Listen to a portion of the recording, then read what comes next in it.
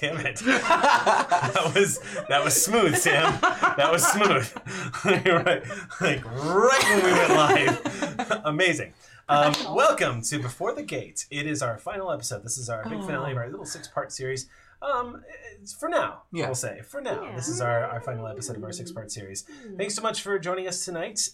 We are back after being absent last Friday because Marquis and I got really selfish and decided to get sick as hell. How dare you? So we apologize for that. If you're wondering... My body was like, no!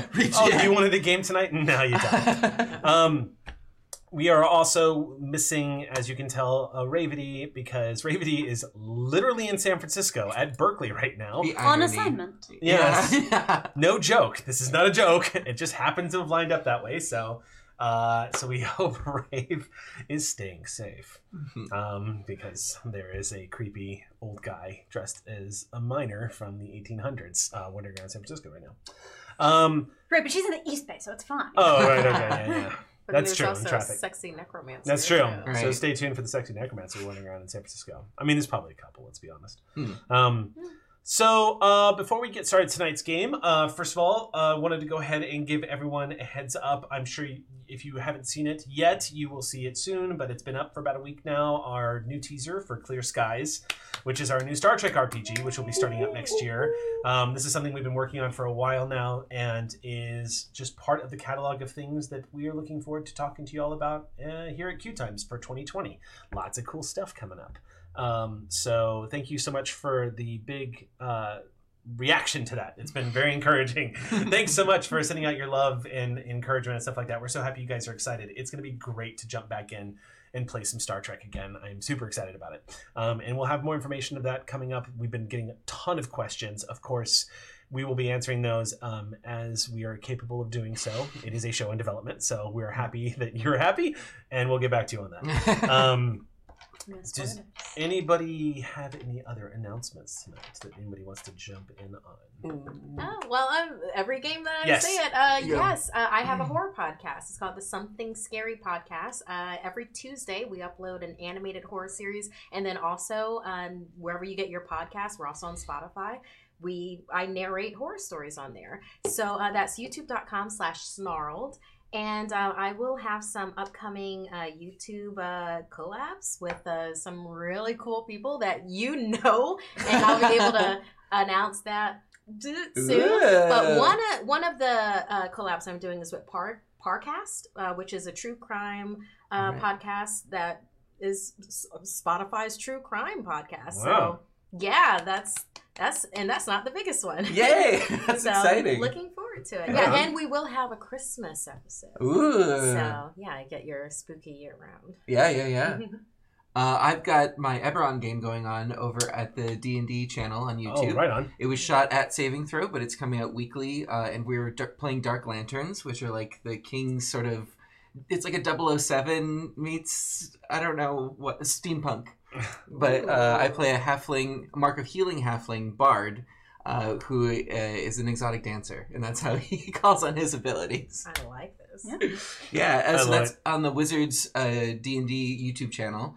And then on Monday, I've got We're Alive Frontier that is coming up towards the end of Season 1, and they're going to go on to Season 2, and that's over at the Geek and Sundry YouTube channel. Sweet. Yeah. Awesome. There is a Puppers game.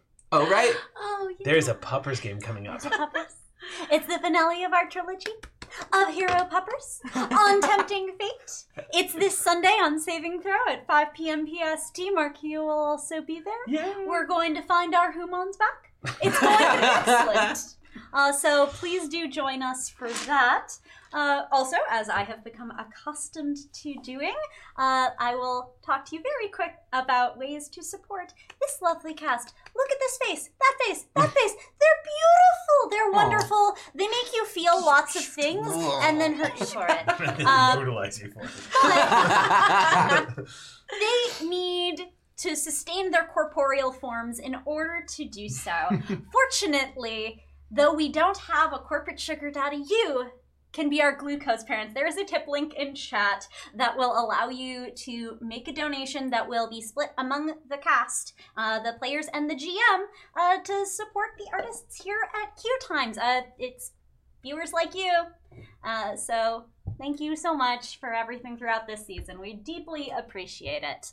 And PBS is suing us now. Are they? Apparently they own that phrase. They do. Weird. That's okay. We're just going to send Sander. Big Bird is coming for us. I'm going to go burn down public broadcasting, and I'll be back right after the intros. I'm excited! And with that, let's go ahead and start tonight's game of Before the Gate.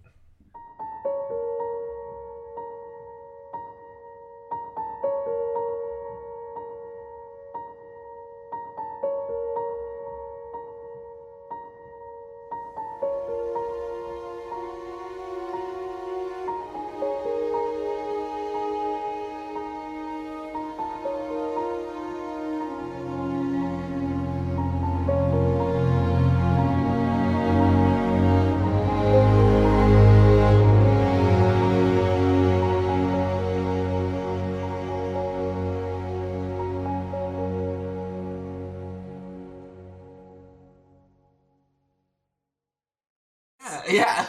Didn't even ask for it. And they're like, it's... No, please continue your story about your peppermint mocha. So dumb.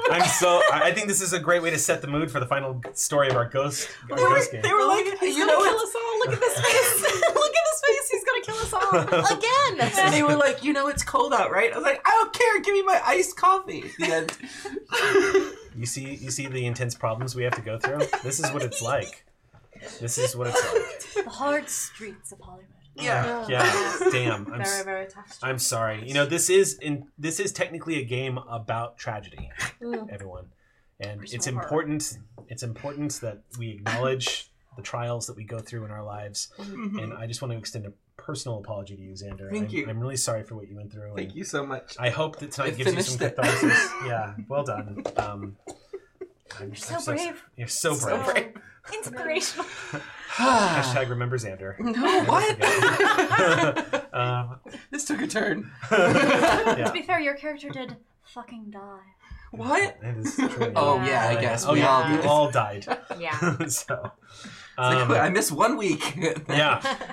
Speaking of which, Yeah. last week when we left off, we actually left off in a moment with these characters where they were experiencing something quite dramatic, a connection with their geists. Now, these dead beings that pulled you back from the other side, they've been just as mysterious as anything else that you've encountered since you have reached out and touched death, as it were.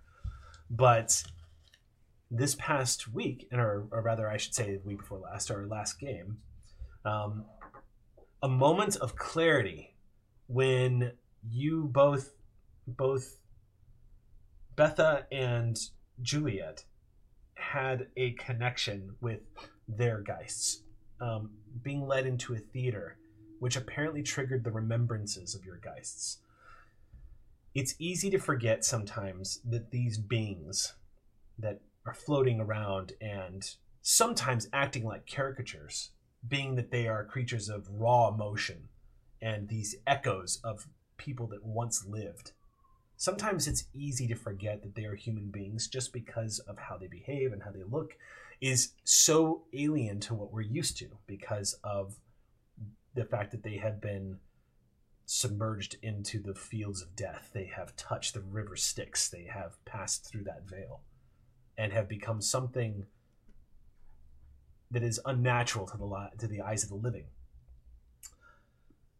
And upon entering this theater and experiencing these emotions coming out of these guys and seeing them touching their remembrances once more was a somewhat heartbreaking reminder that these were beings that had a life at one point, that had hopes and dreams just like the rest of you, that had family that cared about them perhaps, that had aspirations, things that they didn't want to lose. They were living people that, for whatever reason, just like you, their stories came to an abrupt end before they were done being told. Unlike you, they persisted in the underworld. became what they are now. And using their gifts, they were able to pull you back to give you a second chance. For the past, 9 months now, just about? You have all been adapting to this new existence of being alive, but also being 1 foot in the underworld. Having one side, I get it. Took me a second.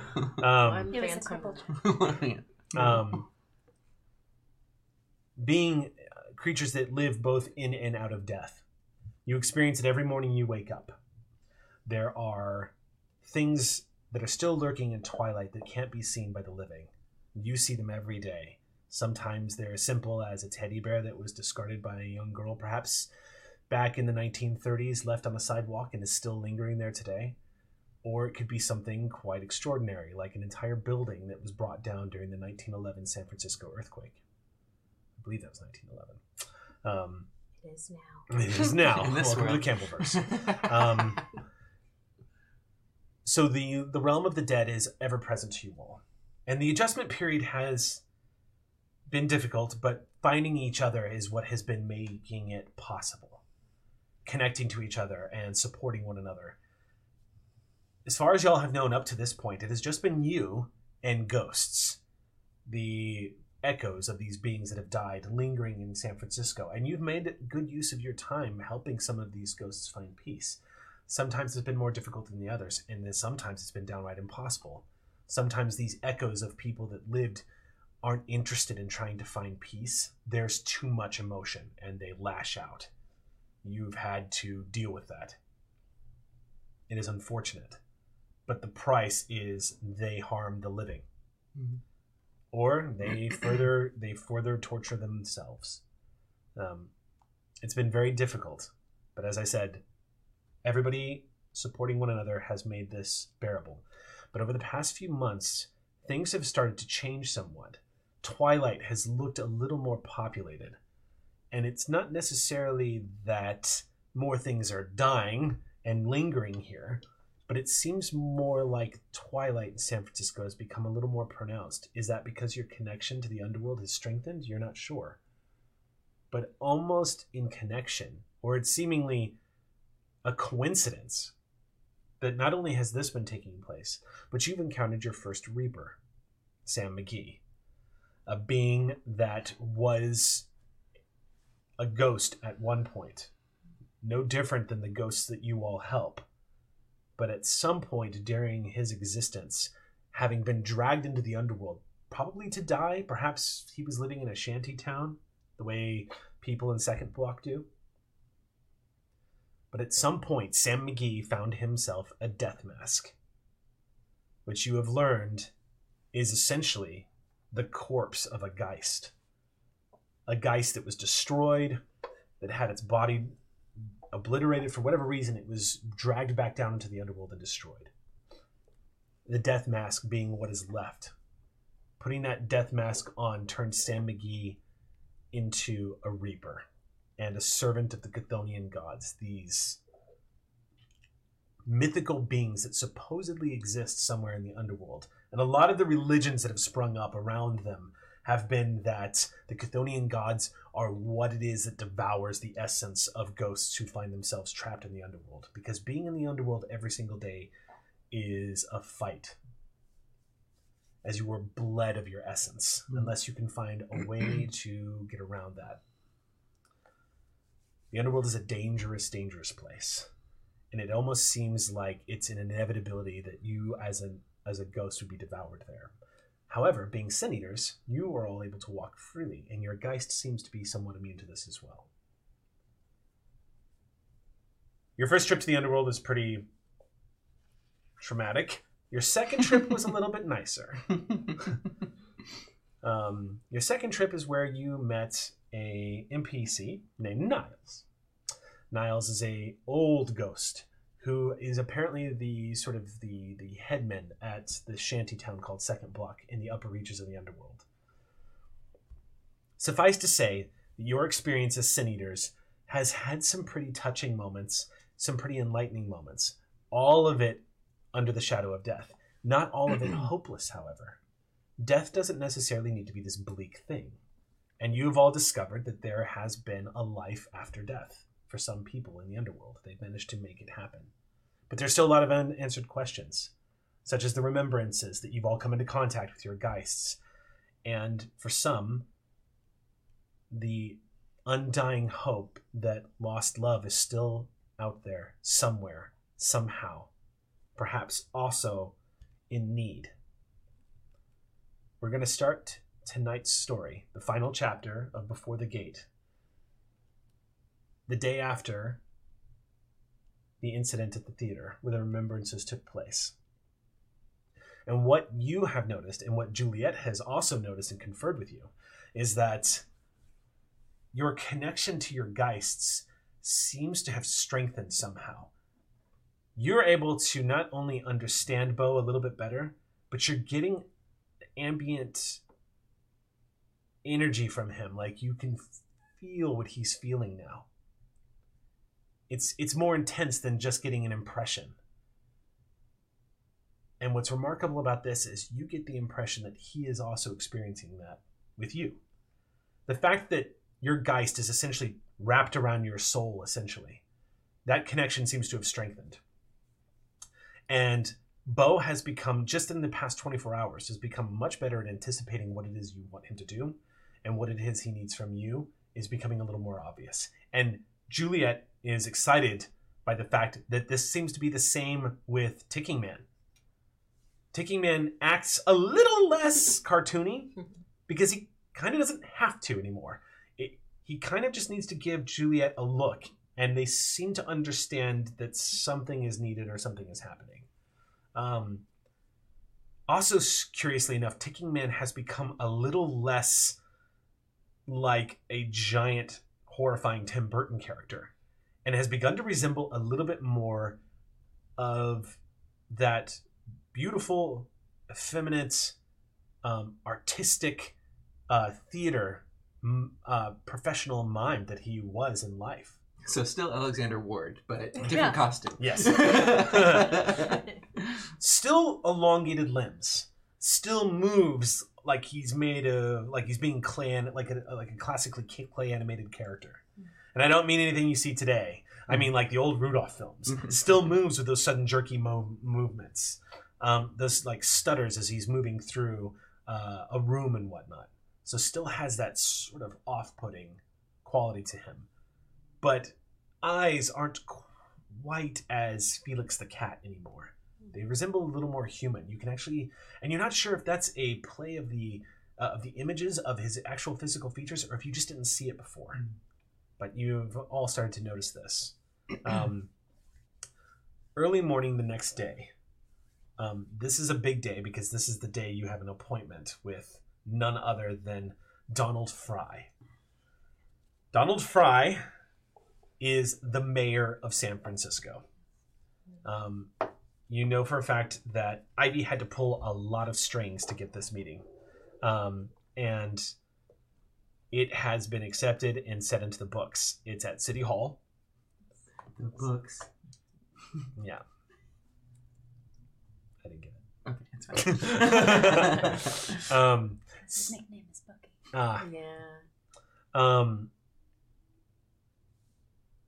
This meeting has been something y'all have been anticipating now, especially because the circumstances seem to be getting more and more intense.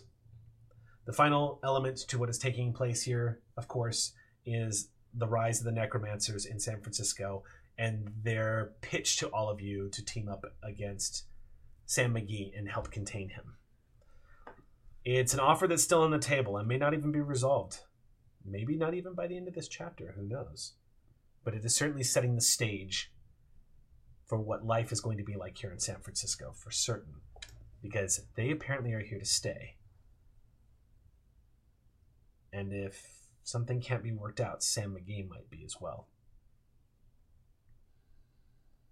So we start in the early morning hours as the sun has just begun to rise over San Francisco, cutting through the fog, as you are aware of this warm red light crossing across your eyes. And it takes you a few moments as you're starting to wake up when you realize that what it actually is sunlight on the other side of your eyelids, flicking back and forth. Miss Lily, on occasion, will interact with the physical world with great effort. And it's not uncommon for when she chooses those moments, or typically when she's trying to get Ivy up or trying to motivate Ivy to move. Also, if I may add, you hear... and early in the morning. Cell phone starts to buzz.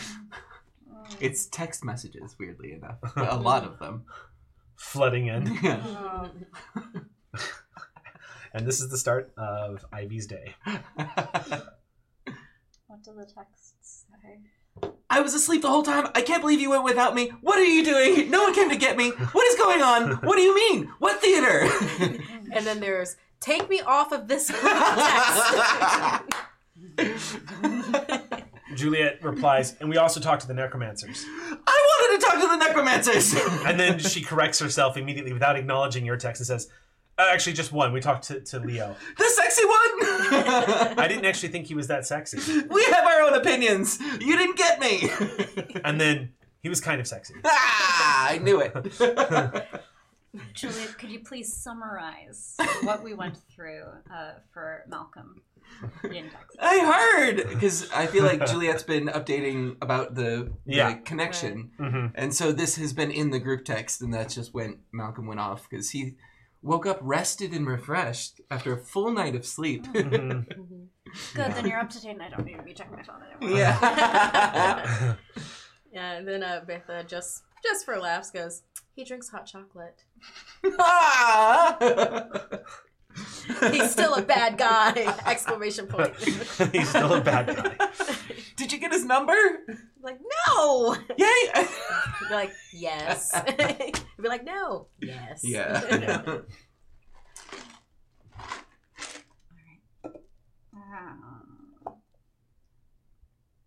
What time is the thing?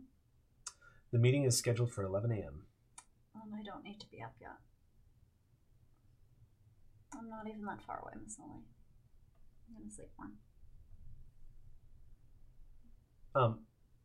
The flickering of light doesn't cease. I do not want to do this day, Miss Lily. I would like to put this day away and take it out again. Never. If we get rid of Sam McGee, I will not have any more leads on where my wife is. I do not want to do this day, Miss Lily. I don't want to do anything about it. Also, Donald Fry's a dumbass. What are you doing with the light? When you glance over at the curtains, she's standing next to them. What's curious about this is, as she is standing next to it, you see what she's trying to do. It looks like she's trying to grab the edge of the curtains, and you realize she's actually not paying attention to you. It looks like she's constantly trying to pull the curtains open, and they're not moving. And she looks a little frantic. Okay. It's all right. Give me a minute. I'll give you a hand. So, as your feet go over the side of the bed, your foot goes over the side of the bed. The moment it dangles down, you touch water, and it sinks your foot sinks right up to your ankle. And as you glance down, you realize that there is this brackish water that is all over the bedroom floor and is slowly kind of sloshing around, and it looks you're not hearing any source of where it's coming from, but it definitely is moving almost as though it is coming from somewhere underneath. Does it seem like Twilight water? Because it doesn't seem like it's real. Yeah, because we do not get that. Because you see it interacting with Miss Lily as she's over by the window. You see it's actually pulling around her ankles as well, and when she moves and tries to pull the curtain back, you can actually see a bit of the splash as she's shifting around. Okay. Also, you are aware that your other leg, which exists here in Twilight, is also interacting with the water as well. Splishy. Yeah, as you sort of kick with that leg, that ghost leg literally kicks up some of the water. It actually feels really good. I'm not going to wheel through this nonsense. I have crutches on the other side of my bed, so I'll just get up into those to try to help Miss Lily with this curtain. Mm-hmm. That she really... Okay. I don't know what's You going grab on. the crutch, pull it over to the side of the bed, push yourself up, and as you move over it, when you get to her, you begin to realize that the expression on her face is desperation. I know. And she doesn't look like she's even acknowledging you. She looks like she's just desperate to get this curtain open. So when you gently move over, the moment you pull it open and the sunlight pours in, there's no water on the floor. Oh, just photons. it's gone. And you pull this open and she stops for a second. Is that better? And she just resumes the sort of calm look on her face. What's that about? And then she folds her hands and looks at you and then does... You know what? No, nice try. You're not deflecting like this. What was that? Go ahead and make a synergy roll. Yeah. This is going to be a wit sympathy synergy, I believe, is what we've been doing here. Okay. How do you feel about pressing somebody's energy? Well, this is to interpret her, Okay. so... That's fine. Yeah. Although, I tell you what, if you want to do it this way, if you want to do presence, this would be an interesting way of trying to communicate with her. So I'll let you do... Yes, I would say wit... Okay, let's do this. I would say wits is to interpret what she's doing. This is to give her an opportunity to interpret what you're doing. So go ahead and make your roll. Difficulty is just going to be 1. Okay. So this is my wits. It's just one die different, really. Let's see. There's 2. 2 successes. Okay. She looks at you for a moment, and her head, without her body following, cranes down to sort of like she's looking at you kind of questioningly, and then you see that she understands that you're trying to understand what just happened. And her hands go up to her face. Make your roll to see if you can interpret what she's trying to communicate to you. This would definitely be wits. Okay. Yeah. So it's just a 1 die difference. Or is it? Yeah. It's 1 die I rolled the wits one the last time, first so time? I just rolled 1 die down. It's fine. Okay. There's 1, 2. Yeah, that's fine. Okay, so you get the impression, as her hands come up to her face and she touches her cheeks, you get the impression that she's not sure, but she's really distressed that she doesn't know what that was. I know. It's scary. And she holds herself for a moment as she's thinking really hard about it. And then you get the impression she's really irritated that her hose got wet, because she leans down and starts, it looks like she's trying to just test to see how soggy it is.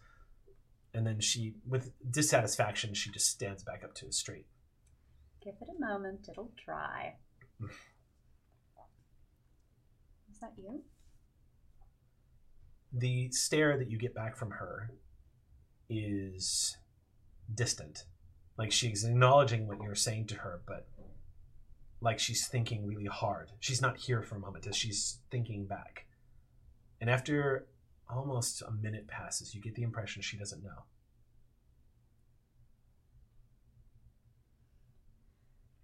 Sorry about that. Alright. Want to sit by me while I put on my war paint? We have a big day. You move over. Yeah. Okay. We're going to do the whole thing today, Miss Lily. We are meeting the mayor. He is a dumbass. And then we're going to find out what's going on. She raises a finger and she flips her hand over like this. And again, almost like she would be interacting with it in the physical world. But as you set out your tools of warfare, laying out your makeup, she immediately, before you have a chance, selects a color for you. And starts immediately you start noticing she's not being able to physically interact with the stuff, but you immediately realize that what she is doing is she's setting up everything for you. And she's selecting colors, things to enhance. She's immediately pulling out, she starts going through the motions. I think the pearls for today. When you say that, she immediately motions towards the earrings. And we're doing a black sheath dress. I'm feeling saucy. She quirks an eyebrow as you get this. You've always known that Miss Lily has had a bit of a conservative streak. She doesn't look judgmental. She just quirks a brow. Oh, come on. I make this look good. And she again, in a non-judgmental way, but with a quirked brow, kind of glances off. Like she has nothing to contest that with. I have the like for it. This has been fun just to see the limits of your makeup knowledge. You, Eric Campbell. Yes. You know, the things, the colors, they enhance. You're looking behind. I mean, you should wait until you see me talk science. Yeah. I've done it before, and I guarantee you, 50% of being a GM is BS. Yep. 100%. So to be a pterodactyl. Men love pterodactyls. Yes. Cannot find out that we should shift. Rabbit's Foot is pacing back and forth because he can tell you've got some agitation going on. He's kind of clutching his. He's got these. Oh my god, suspenders. He's kind of clutching and like pulling on a little bit. Yeah. As he's looking at you because you're like, "Why didn't you tell me?" Yeah. And you see him nodding like, "Yeah, why didn't they tell you?" Is kind of like, but he doesn't know what you're talking about, so he's just like nodding along with you, like, "What the hell?" Like, right. I've been going through and like uploading my videos because I had just had like this surge of people calling in from the Bendy Becca stuff. Okay. So I've been working on editing those and getting those out, and Okay. I thought that I had like the night. And so like this morning I'm throwing on clothes and running through and showering and stuff, but also like uploading and putting in descriptions and texting. So it's just been a hectic morning. Okay. I have a resources thing I want to do. It's fine. Okay. So when you finish, like when you get out of the shower and you're putting on clothes and everything, Rabbit's Foot is pacing around your phone. And staring down at it and like moving around. And it's not unusual to see him do this because every time you have an excited morning on your phone, Rabbit's Foot is always looking at the phone like, why is this thing causing him so much anguish? Right. Like he's constantly pacing around it going, what is the source of this thing? Like tiny why anxiety box. Yes, like why is this little cubicle thing causing him so much?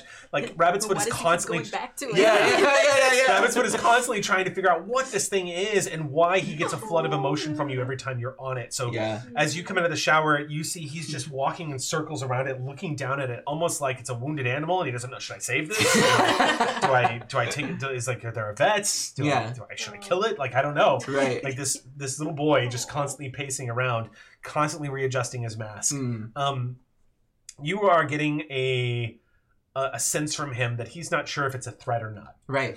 And so when I see him acting this way and like staring at the phone, I've got like a trick that I've tried before where I pull up Spotify and I start playing different types of music. Okay. And so what have I noticed that he sort of responds to like genre wise or... He doesn't really seem to respond to music. Okay. The only time you've ever seen him actually have a reaction to music was actually yesterday when Bo got on the keys and started playing Moonlight. Right. And that seemed like a thing that happened. That was not Moonlight. Claire de Lune. When he was in the room and he could hear Bo playing Claire de Lune through Betha. Now that I'm thinking about that, I'll pull that up. Okay. A version of it and start playing it because I'm just like I need to distract Rabbit's Foot while I get this stuff done. The stuff being yelling at everyone. Okay. All right. You sit down, and sure enough, those soft, gentle tones begin to play the keys. This it's interesting to me that as a storyteller, this song has become kind of like the theme of the show. Right. Yes. As you play this, he kind of like a kid on Christmas morning, like those early 30s Christmas mornings where they got the wind-up toys. He sits down, lays on his stomach on the floor with his head in his hands and just watches your phone as it plays Claire de Lune. Wow. And he's kicking his feet up a little bit. It's rare to see him so content because normally he's the ball of anxiety. Yeah, and he's staring at this thing kind of curious. But again, Rabbit's Foot, like the other Geists, they don't only just see this world. They interact with it through you. You're their lens to the land of the living. So as you activate this and you start playing this song, your sort of background impression seems to feed a little bit of like how he's interpreting this music. So he reacts to it. You're not sure. You can only imagine what it must sound like to a Geist on the other side.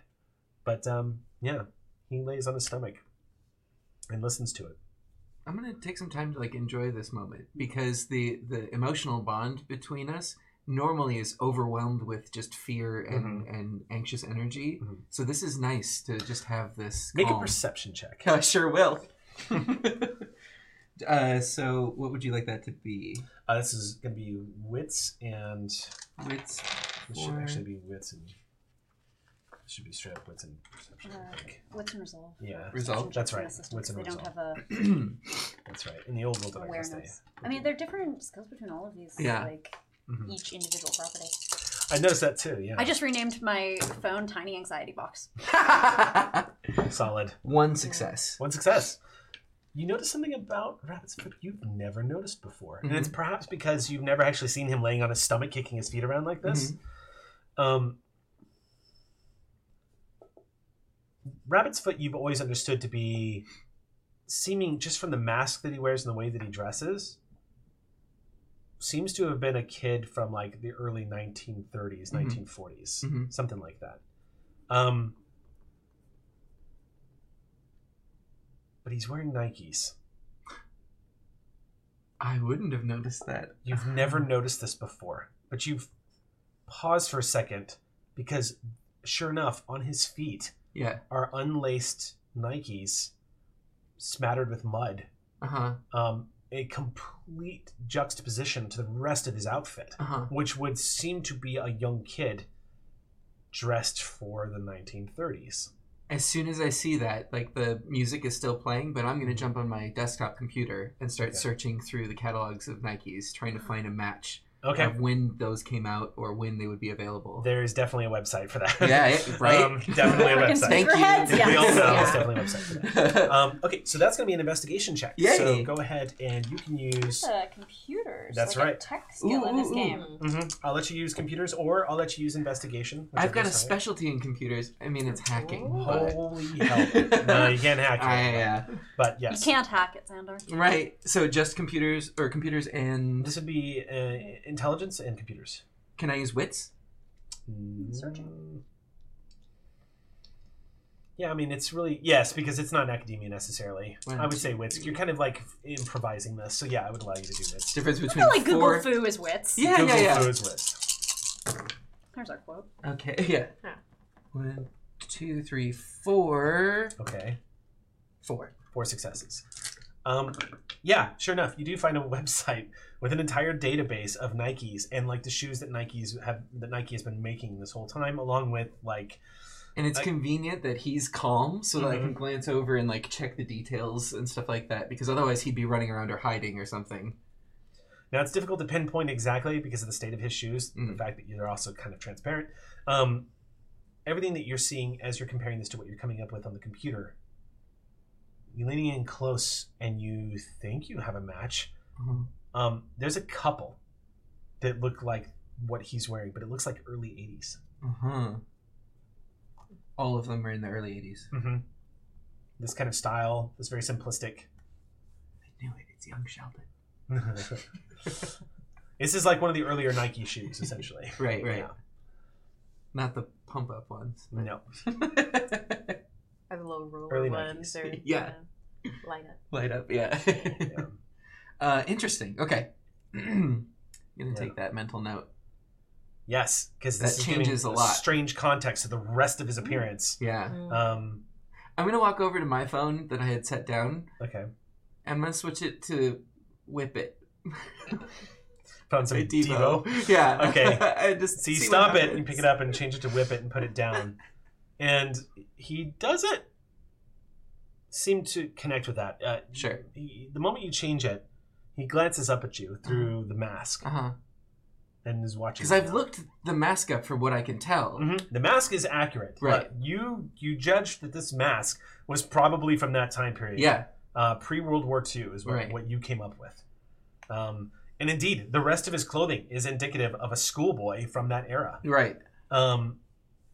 But as he's glancing up at you from underneath this mask, a mask which you suspect is holding his face together, you get the impression that with those shoes, if this is in truth a visage of who he was when he died, then he has to be wearing a costume. Mm-hmm. Mm-hmm. Mm-hmm. Okay.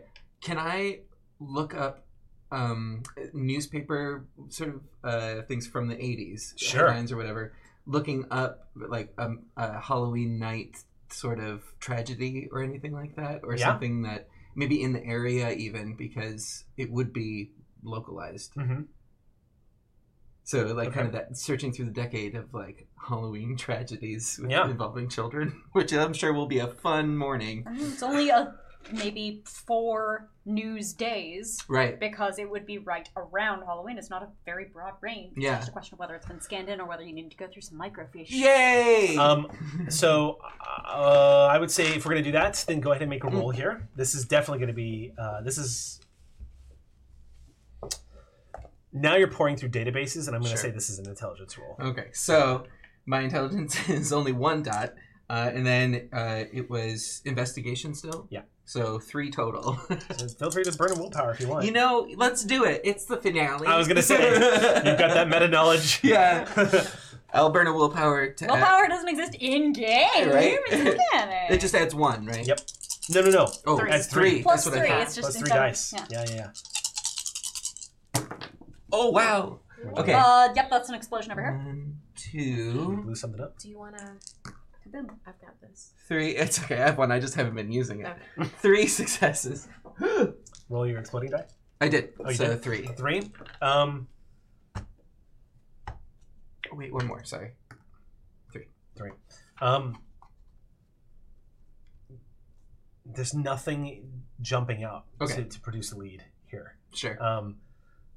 Following the theme that this is the Chronicles of Darkness, it is a darker world. Yeah. When you type in Halloween tragedy, a bunch come up. Yeah, that's what I'm afraid of. So, but we'll say you spend the next hour digging through this. Yeah. Until the clock strikes 10. Ooh, who gotta go? And about that point, you are kind of shaken out of your investigation when you all get a text message from Juliet saying, "Where are we meeting? Are we meeting at the place, or are we meeting at Sal's? Are we meeting at the store?" Let's meet at City Hall. Timing wise, since the meeting's 11. Okay. Yeah. And Betha goes, I just have to pick up one thing, and I will meet you at City Hall. Okay. What are you picking up? I want to use grave goods and have an object that is filled with essence, just in case with Darren something happens again. You never know. Yeah. All right, cool. That's going to be easy to do. Grave goods and all, taking care of that issue. That is a merit. All right.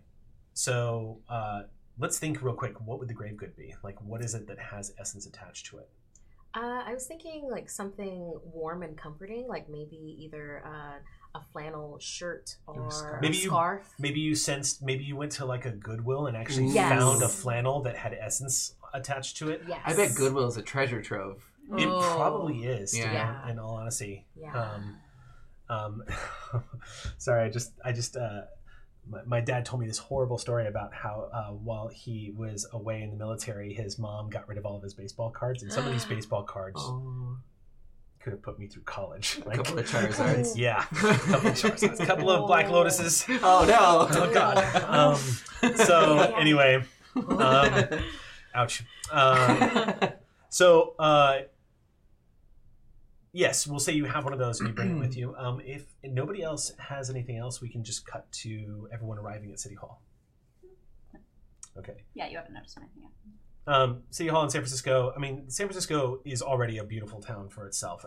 City Hall carries with it the same prestige levels that you see in the same sort of imperialistic, visage of pillars and whatnot. Democracy. Yes, democracy. You all arrive out front, roughly about 10-15 minutes apart from each other as everyone sort of filters in. The last one to get there is Juliet, because she was closing up behind everybody. And as she arrives, that's when you all once again are taken through how Ticking Man looks a little different as she emerges from the car. And he kind of follows after her with his head cocking to the side from time to time.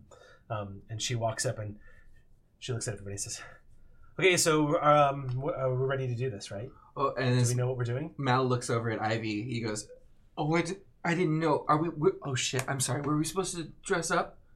Well, no, of course not. I mean, when we go to City Hall, we should wear jeans. Juliet, am I going to be okay? Is this fine? Why don't? Yes, you're an intern. Mm-hmm. And you're helping. Mm-hmm. The social media.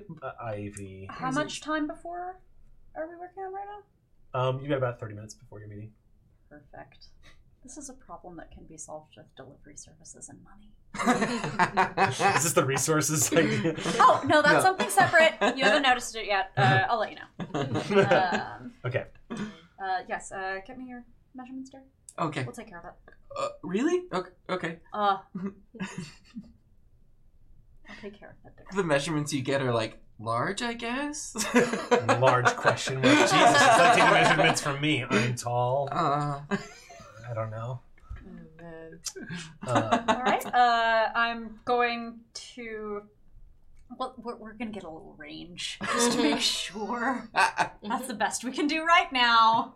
But okay. Tags on and we'll be fine later. Becca's going to eye measure him. Okay. Real quick. Yeah. Eyeball it. She does a lot of fashion stuff and, small business owner. Okay. Has, dated different people. Okay. So yeah, I'm thinking she's gonna be able to eyeball these measurements. For funsies, we'll say, you get a pretty decent idea of what you've got working with. 30 minutes is a bit tight, but I mean it's San Francisco. There are clothing stores here. This would be a great plug for a sponsored app. So if anyone wants to. Unless there is already one. Yeah, I'm sure there is. Right? Just give us money, though. What does Bo look like this morning? Because it's like, this is after... Bo does not have the usual grimace, that usual sort of... Bo has always had a very serious countenance, but it's never been one of like consternation. It's always been something of like he's constantly trying to remember something. Like he's forgotten something. So he always looks like he's uncertain or he's skeptical. This morning, however, he is neutral and is just observing everyone. You would all notice at this point, it's a lot more pronounced that the pinky on his left hand is missing. That has become a little more pronounced. You remember seeing this once before, but now ever since the incredible concert he put on, it is a little more pronounced now. The inky blackness that is usually swirling around him doesn't look like tendrils of angry black ink anymore. They actually just look sort of like an ambient sort of cloud that's around him. Not as much a part of him, but more of like a background. So you don't see his body being swallowed up by it anymore.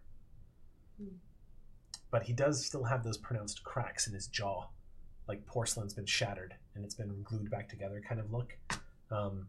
That is still very obvious too.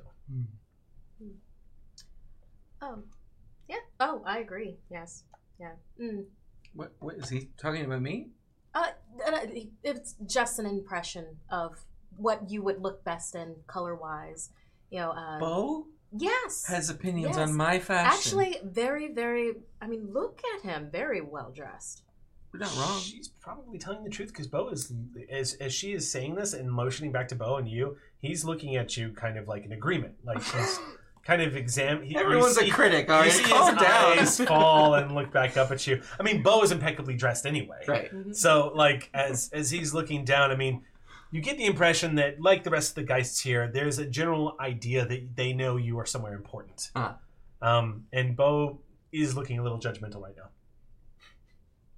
Ticking Man, however. We'll get used to it. Not even a thing. And slate and blues, fabulous on you. Oh, if you say so, okay. Yes. All right. I think we'll make a bit of a statement with the tie, though. Tie. Lovely. My favorite. Mayor. Right. Tie. So for narrative's sake, and you have the resources to do this, it's not difficult to find a clothing store. It is a mad rush to grab things that fit and to get everything set.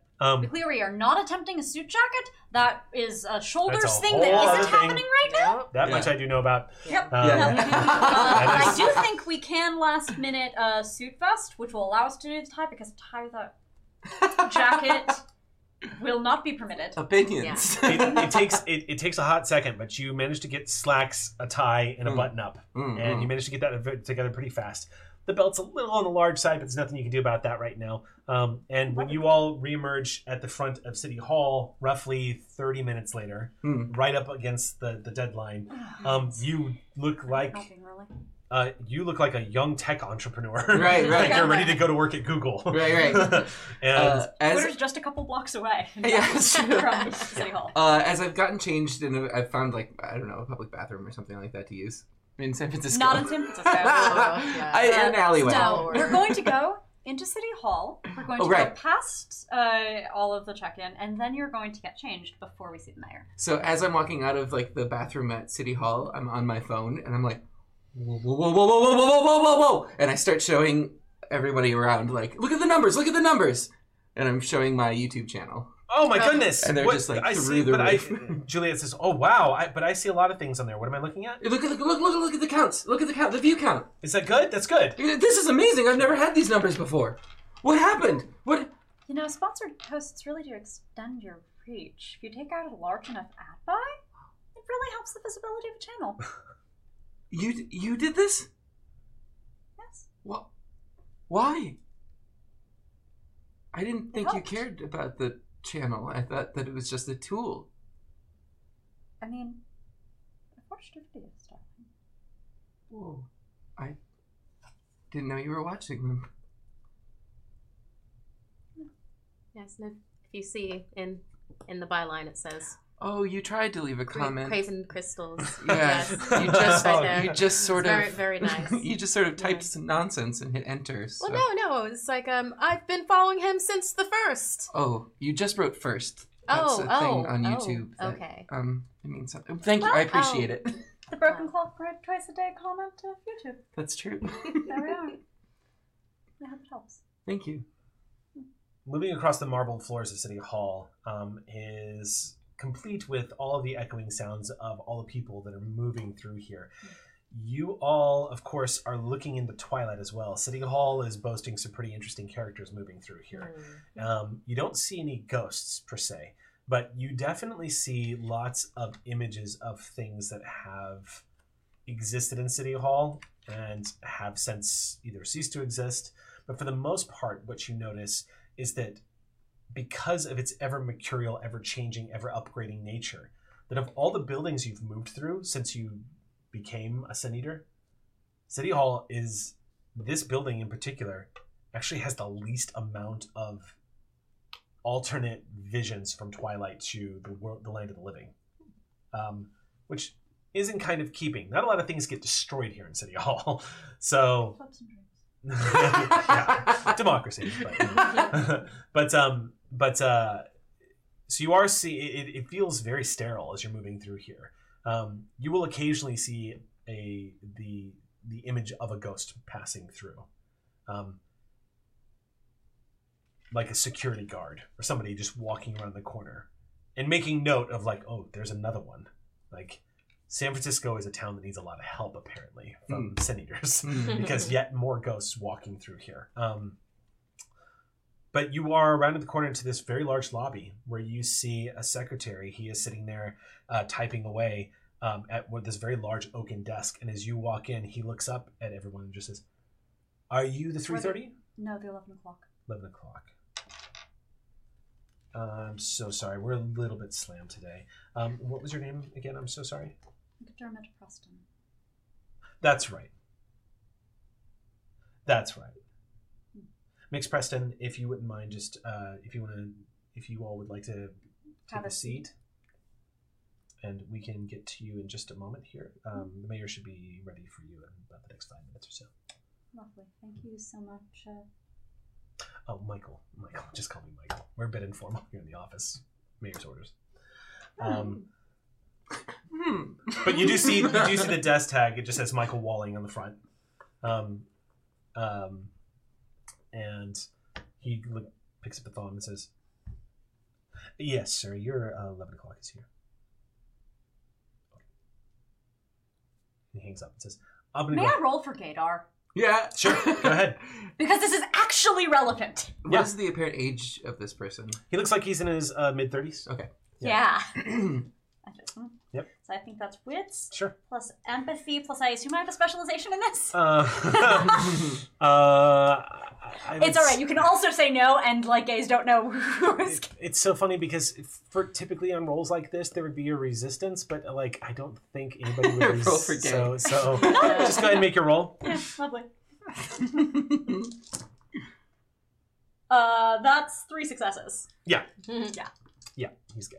Cool. No, Awesome. no. Can we share a look? Like, Yep. Also, just for my notes, because I picked up quite a lot, the family name, the Fry family names. What were you looking for? Oh, background on Donald Fry. On Donald Fry? Because we got it. He's in married. The previous session. Mhm. Yeah, the name of the wife. Wife is actually named Juliet, believe it or not. So, which would be something that Juliet kind of like, oh, okay. It's a good name. Any kids? Yes, 3 kids. Yes. What are their names? One of them is actually Donnie Jr., Of course. which is Narcissistic. What? and fortunate in today's climate. Well, there are actually a lot of names here. But then there's also a Kelly,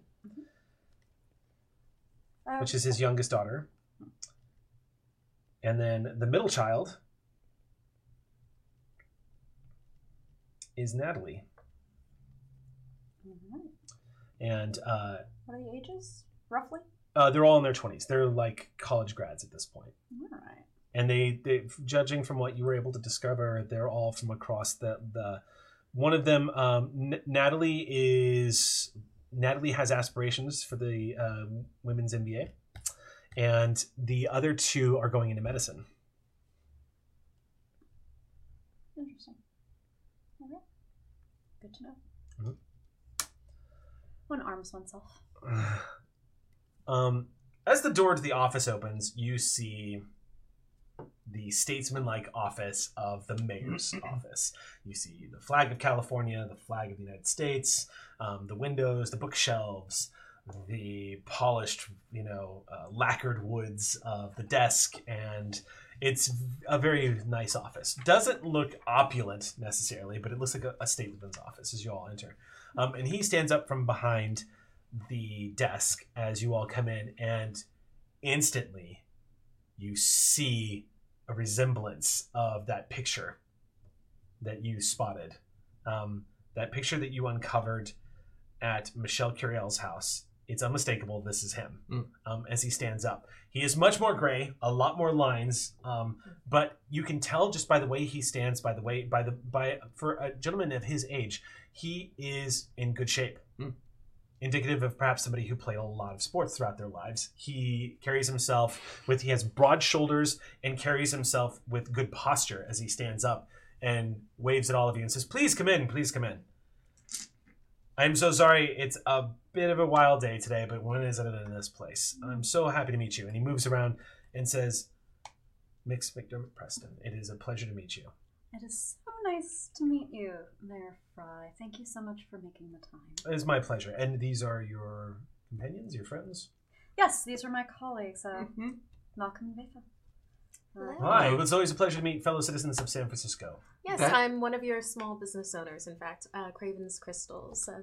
Excellent. Yes. Excellent. And how are things going at Craven's Crystals? It's booming. In fact, we're hoping to open 2 more locations, perhaps sometime in the next couple of years. It's doing well. Juliet pipes up and then gets quiet again. So I'm sure you'll be seeing those permit applications come through. Malcolm, meanwhile, is one of your digital media luminaries in town, so you should get to know him. You're in the right town for that. Yeah. Please, why doesn't everybody have a seat? Can I get anybody anything to drink? I'd love some tea, thank you. Absolutely. Water is fine. Tea, please. Tea. Your Honor? Oh, I'm sorry. No, that's you can call me Donald. It's fine. Oh, okay. Hey, Michael, would you mind getting some refreshment brought in here? Perhaps some tea. Just get the whole array if you don't mind, and some coffee for me as well. Thank you. And he moves over and leans back against his desk, folds his arms. These couches are very comfortable looking. They're only a few feet away from the edge of the desk, and he says, I was a bit surprised to get the appointment, but it is not an unwelcome surprise, and I'm always happy to meet new people. What can I do for you? Yes, no, it's good to see you. I know that things have been tense in the past, but I was hoping for rapprochement. Sure, of course. Thankfully, things are starting to simmer down a little bit, thanks to the quick action of our water and power people. We've had some pipe leaks. Really? Yep, throughout the city. I mean, it's, you know how it is at this town. It's fault lines and tremors and... If it isn't one thing, it is another. That is always the case. That is always the case. In here, yeah. And you see Michael coming in immediately with a tray and already hot tea. And says, that was faster than normal. Thank you very much, Michael. I appreciate that. Go ahead and just set that down. So, you've got me for 30 minutes. What can I do for you? We appreciate your time today. Of course. Yeah. Amongst also being a digital luminary and entrepreneur, we also tend to investigate things that come across our desks. Things that go within our line of work. At the Craven's Crystals? Yes, indeed. So maybe you could tell me, what exactly is Craven's Crystals? Oh, well, it is a shop involving spiritual work and also crystals, okay. And it's a play on words, Craven. That would make sense. Yes, of course.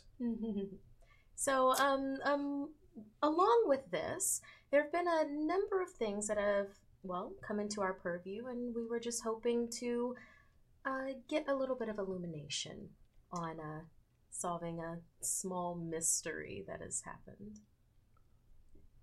Okay. You play such a vital role in the politics of today. It's interesting to us to find out where you came from and your role in San Francisco as a whole. So we're just kind of wondering about your history, if you don't mind. Well, there's nothing about my history you can't read about, I'm sure. And it certainly would be a better telling than what I would give you here. Is just to clarify, before we continue, is this an interview? No, not journalistic, no. Allow me, then, to be blunt. You and I were on a very different side of your election. That's pretty common. Nonetheless, circumstances changed. You are where you are, and naturally there's some time until the next election, but it's never so much time. Never as much as one would like, is it? Particularly not for someone with aspirations. I'm detecting a change of tone here. And he folds his arms again and says, maybe this would be better if you got to what this was all about. Yes, I'm interested in supporting you, and I'm very concerned because we're finding things that would really just look terrible as Oppo research.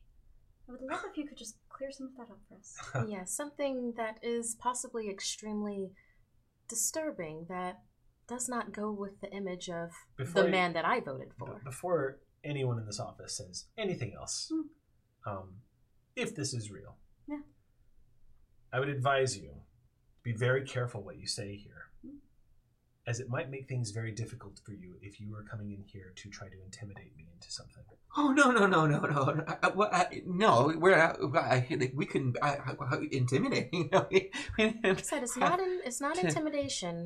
We're merely looking for illumination on some things that have... You mentioned that, yes. Come up. Do you remember your time at Berkeley? Yes, I was a student there. Do you perhaps remember the name?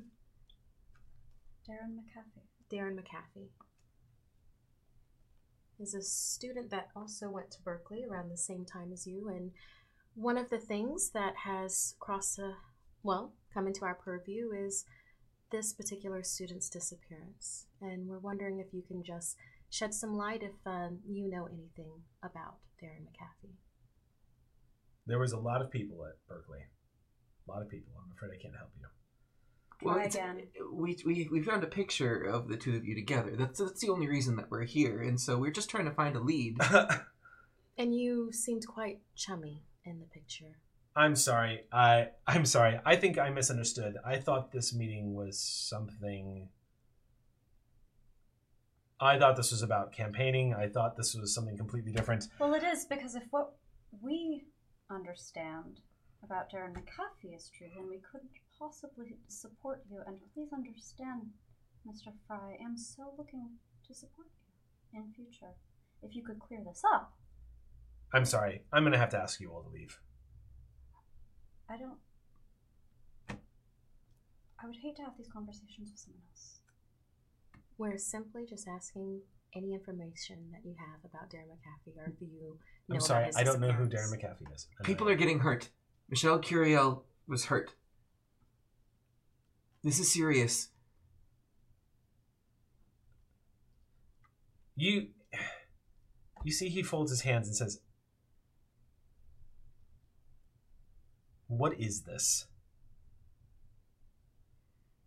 Whatever it is, you better tell me now, or I'm going to have the police escort the 4 of you out of here. Listen, Bookie. Okay. When you call him Bookie, there's an immediate reaction.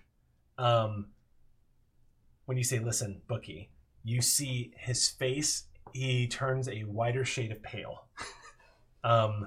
And you see very visibly as the word leaves your mouth, his chin dips, his eye, he gives you this like, "Are you kidding me?" look as he freezes in place. And you definitely have his attention. We understand that times have changed now, but things were different back when. For instance, when you were at Berkeley, we are looking into the disappearance of Darren McAfee. We have information that points to certain things, and we would love to hear what you have to say. What information? There's a knock at the door, and he goes, "No, not now." Are we under arrest? No. Okay. No. We dug some things up.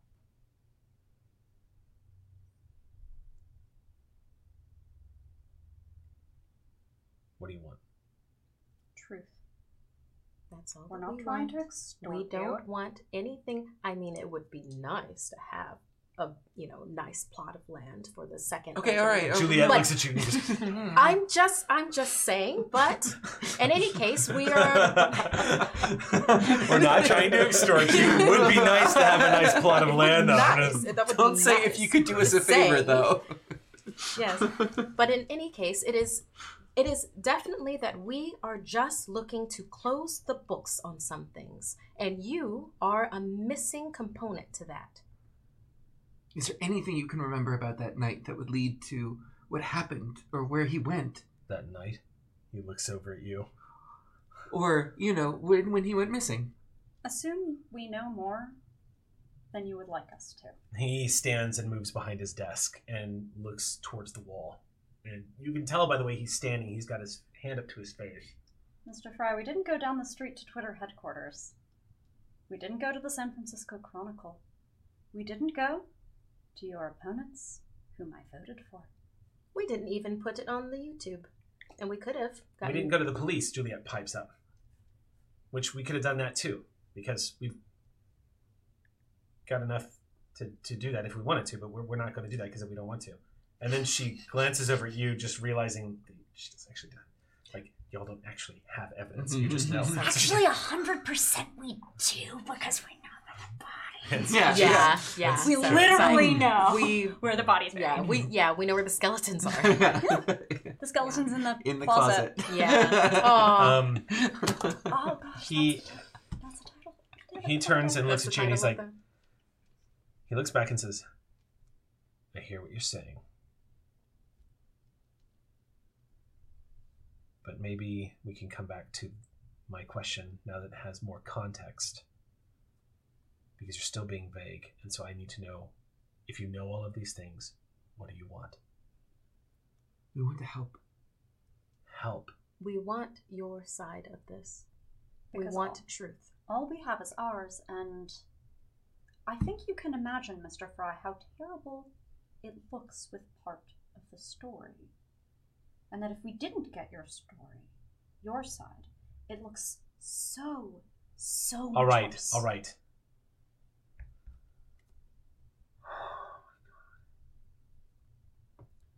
Sure you don't want that coffee, Mr. Fry? He gets on and says, Michael, I'm going to need another hour. No one's to disturb me, please. This is important. Then you hear, yes, sir, the housing secretary is supposed to call and says, yeah, I understand that. Could you please just postpone that for me? It's an emergency. And he just gets off. That explains so much about rent prices in the city.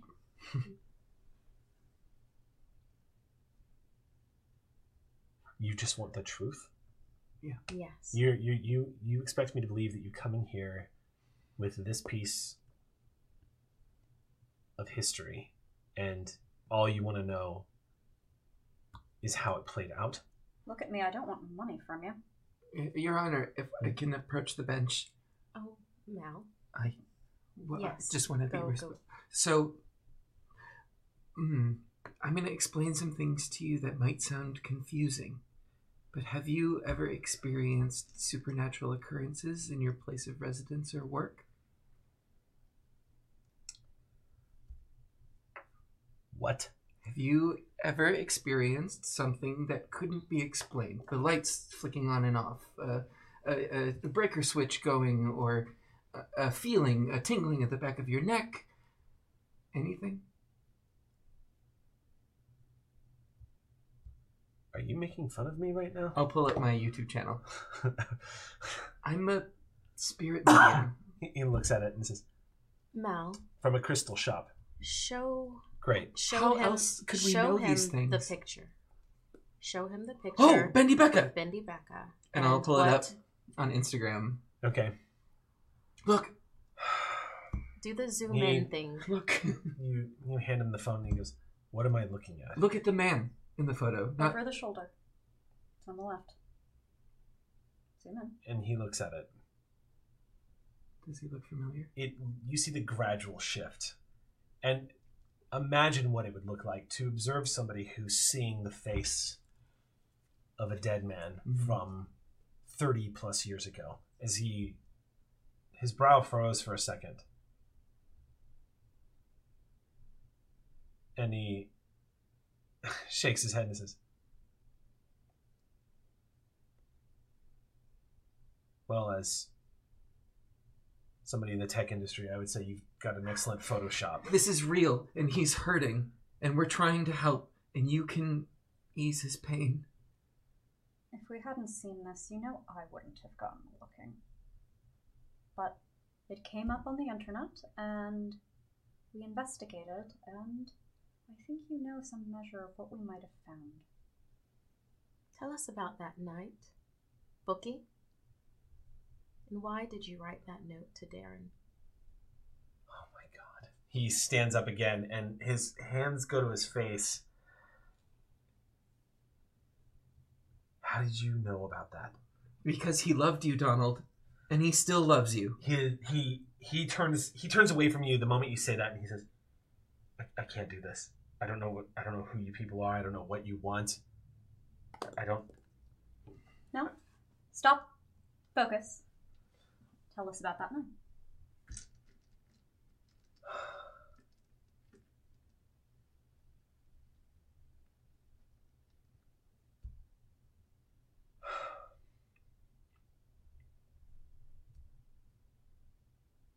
Jesus. He takes a sip of water. Immediately sets it down.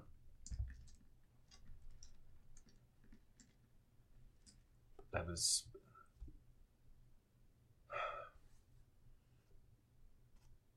How much do you know exactly? We know a lot, but we want to know what you know. You were supposed to meet him. In Golden Gate Park. He was so excited. He thought that you were going to say you loved him. And when you say that, you see this flood of emotion. And his voice cracks just enough for him to get out the words, I was. What happened?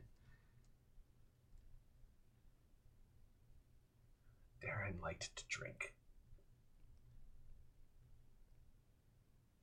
And he was already a few shots in,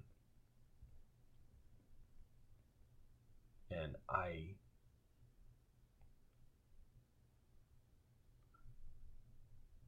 when I showed up, I had alcohol with me, and we drank, and I was trying to build up the courage because I was scared. I was really scared. I didn't. It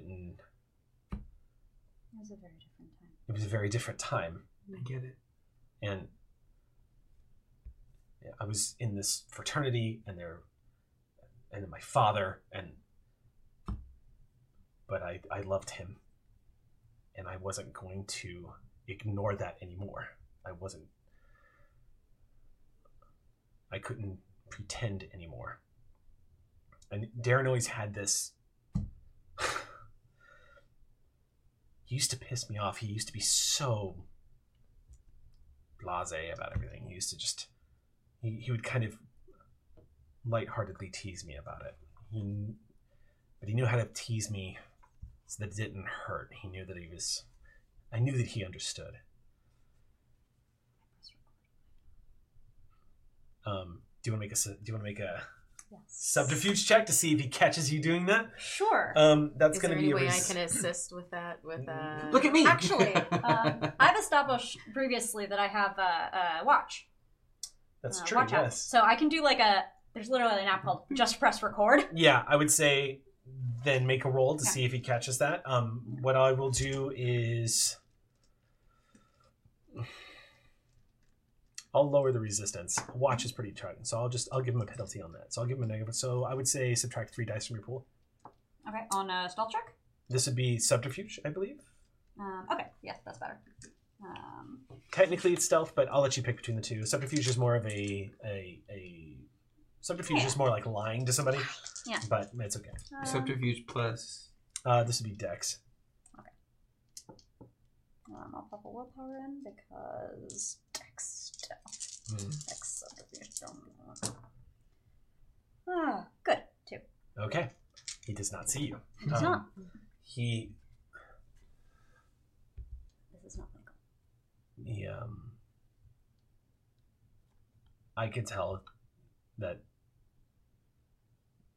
he was pretty gone, and I finally told him. I cracked a couple of jokes about it, dragging him all the way out here just to say a stupid thing. He said it wasn't stupid. He wanted to hear it, and I kept trying to get out of it. I kept saying, "You already know what I'm going to say," and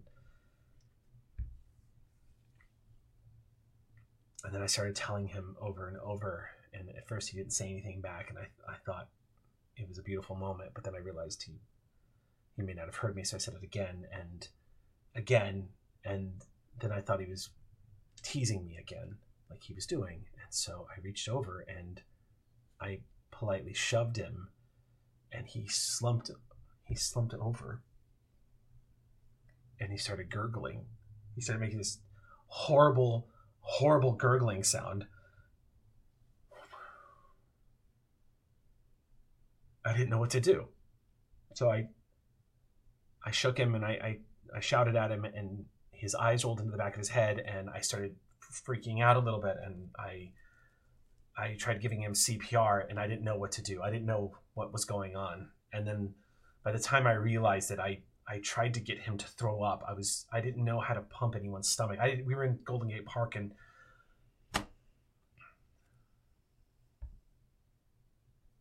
he stopped breathing.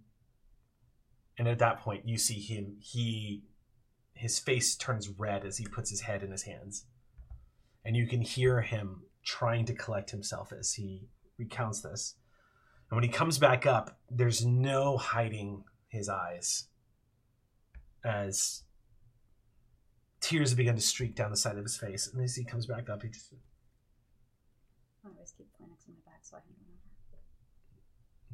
He takes it and says, "He didn't come back. I couldn't get him back." And then I didn't know what to do. You know. So I panicked because I'd lost him, and then I started thinking about everything that could happen to me, and then I thought about people thinking that I did this, and then I thought about I didn't know what to do.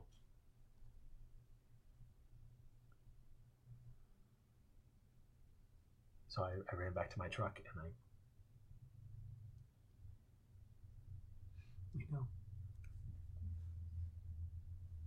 I don't understand how you all know this, but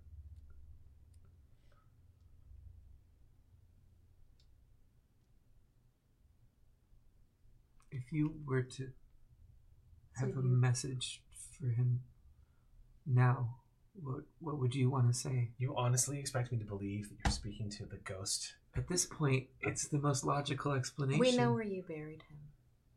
We know the tree. We know how deep. And we can talk with him. You see the blood leave his face. And he, with a trembling hand, takes a sip of water. I know that this is a lot to take in. I recognize that. It would be a lot for anyone.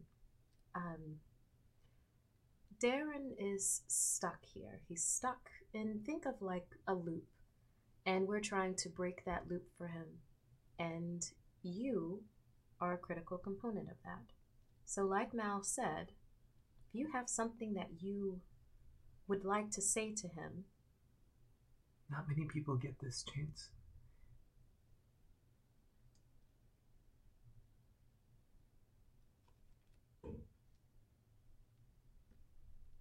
Clear out another hour of your morning. Come to Golden Gate Park right now. Ivy, I don't know if that's the best idea. It might be the necessary idea. You want me to go to Golden Gate Park in broad daylight? Yes. And dig up the No. body of my dad? No, we can't bring that body out into the where it might be easily gotten to. We can't do that. Easily gotten to? I mean, did you know forensics back then? There might be evidence upon that unfortunate body that would lead back to you, and we wouldn't want that. We're not trying to trap you, okay? We're not trying to turn you in. We're trying to help, and we're trying to help you in the best way that we know. We're trying to free Darren. But you have to know that if you do come with us, there's danger. We have to tell him you'll be in danger. There's a chance that we could be attacked. Excuse me? I want you to know going into it what you're agreeing to. But this is real, okay? I know that I'm asking a lot. It's hard to believe, but I can't put you in danger without you knowing. I would really like to speak to Mix Ivy alone, please. Are you okay with that? Yes, I think I can handle this. Okay. Juliet just stands up and... Yes, there was a lovely centerpiece that, the vase that you have out in the hallway that I believe might copy that for the store. So, yes, I'll go look at that. Also, can Michael get, beer? Just in case? No. Okay, goodbye. Juliet follows you out. Sorry. And follows you out. The big double doors close behind you. Yes, he moves over to the sofa and takes a seat on the sofa across from you and says,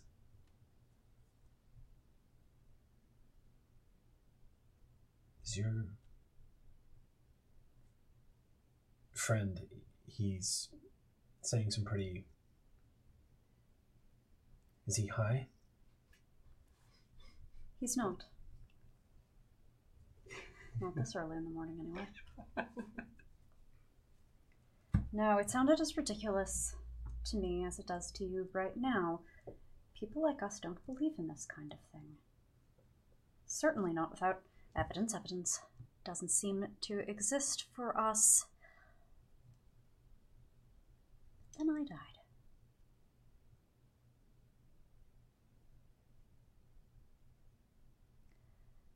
Gas explosion that happened at the Brazilian Room in Tilton Park at my wedding didn't injure me. It killed me.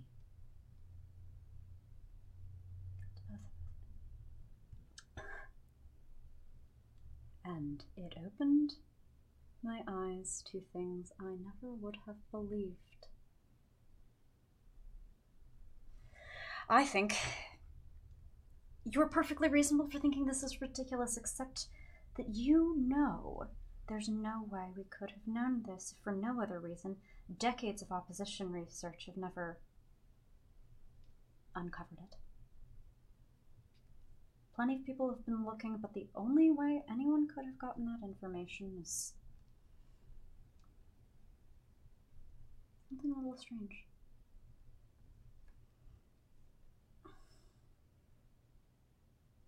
Let's say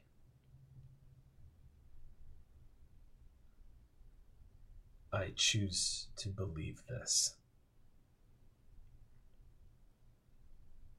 You want me to go to Golden Gate Park to speak to Darren? Yes. In hopes that it lays him to rest. And you want me to do this now. And apparently there's someone that might try to kill me? Yes. I want all of those things, Donald Fry. Because he didn't hear you. He died without ever hearing what you had to say, and you ran away. No, worse than that. You hid him so that anyone who ever loved him never knew what happened to him, because when you were young, you were a fucking coward. And now's your chance to be better than that. Not just for yourself, although I'm sure this wasn't easy. But it's for him, because he deserved better than that. And I need you to give that to him. Make a check. Mm-hmm. Is that a command check? Well, you're literally trying to persuade him. You're trying to force him to do something he's resisting. Yes. So this would be a manipulate. Okay. Is the Discord open where we're hearing this? Good question. I already have my mic active from the recording. Yeah, so no. So. Because I have a haunt for this. So I'm going to call this this is going to be a straight manipulation persuasion check. Okay. Persuasion, not intimidation? No, I didn't get the impression you were trying to terrify him or like coerce him. Okay. More of just like convince him that what he did was appalling and that he needs to make it right. Mm-hmm. So those are very true things. Yeah. So manipulation, persuasion. Yep. I'm putting in my and against his resistance. I'm going to call this a contested roll. Okay. I'm putting in my willpower. Okay. Let's see what we got.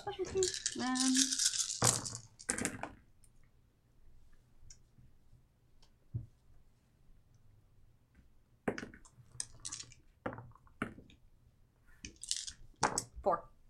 3.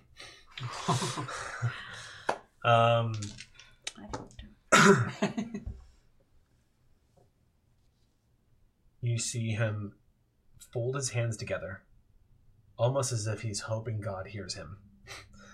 And for a moment, he's quiet.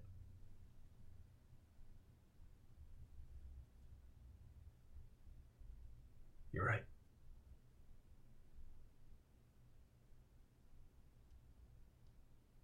This is insane.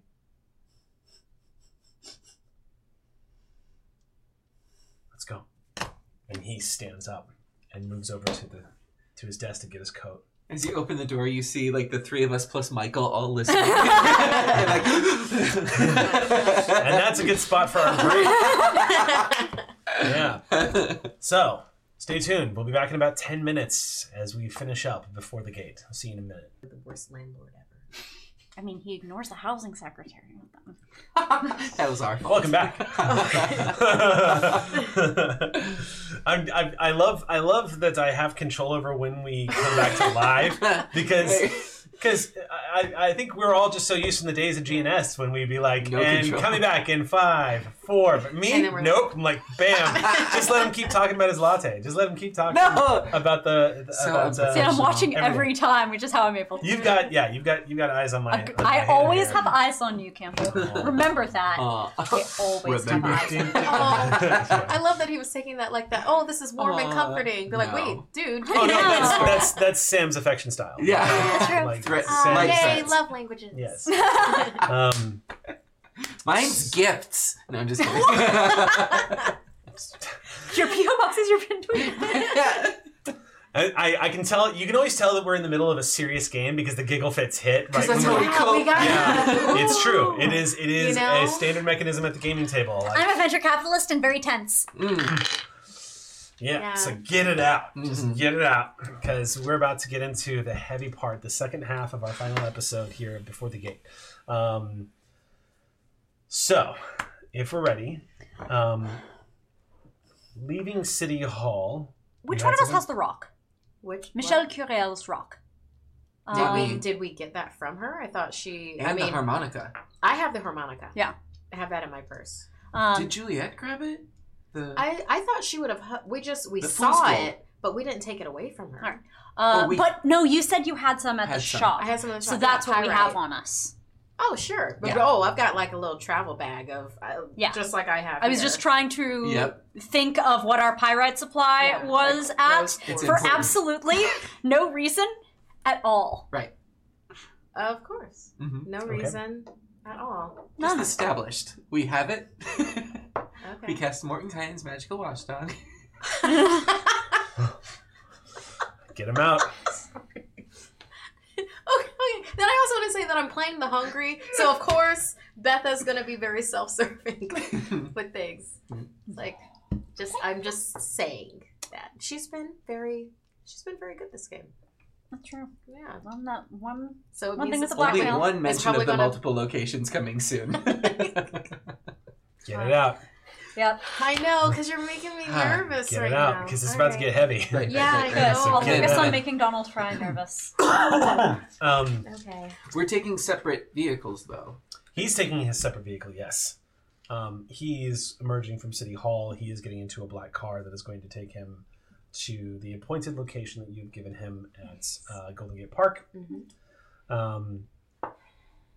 As y'all are all driving to Golden Gate Park, it's kind of quiet in your car until Juliet finally pipes up and goes, what if Sam McGee shows up? Oh, I didn't want to talk about that, Juliet. But if he shows up and then everything happens, like, what if, like, news crews show up? What if, like, the public sees what's happening? The reason why I wanted to get him to Darren was that maybe then everything could be resolved all at once. If Donald stayed at his office, Sam McGee could have come to him in the same way that Sam McGee went to Michelle Curiel. We have to rush this to a conclusion, and it seemed like the only way. Indeed, I agree. And then plus, Juliet, don't forget that someone has eyes on the park right now, every inch of it. And right now, we are just fine.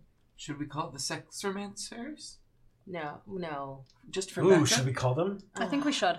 We probably If Sam should. McGee attacks, that Yes. we're not going to be able to do anything. Who wants to call them? I called them last time. I could call them. Sure. I think it's a good I idea. have no problem with that. It's Literally Especially anybody but Malcolm.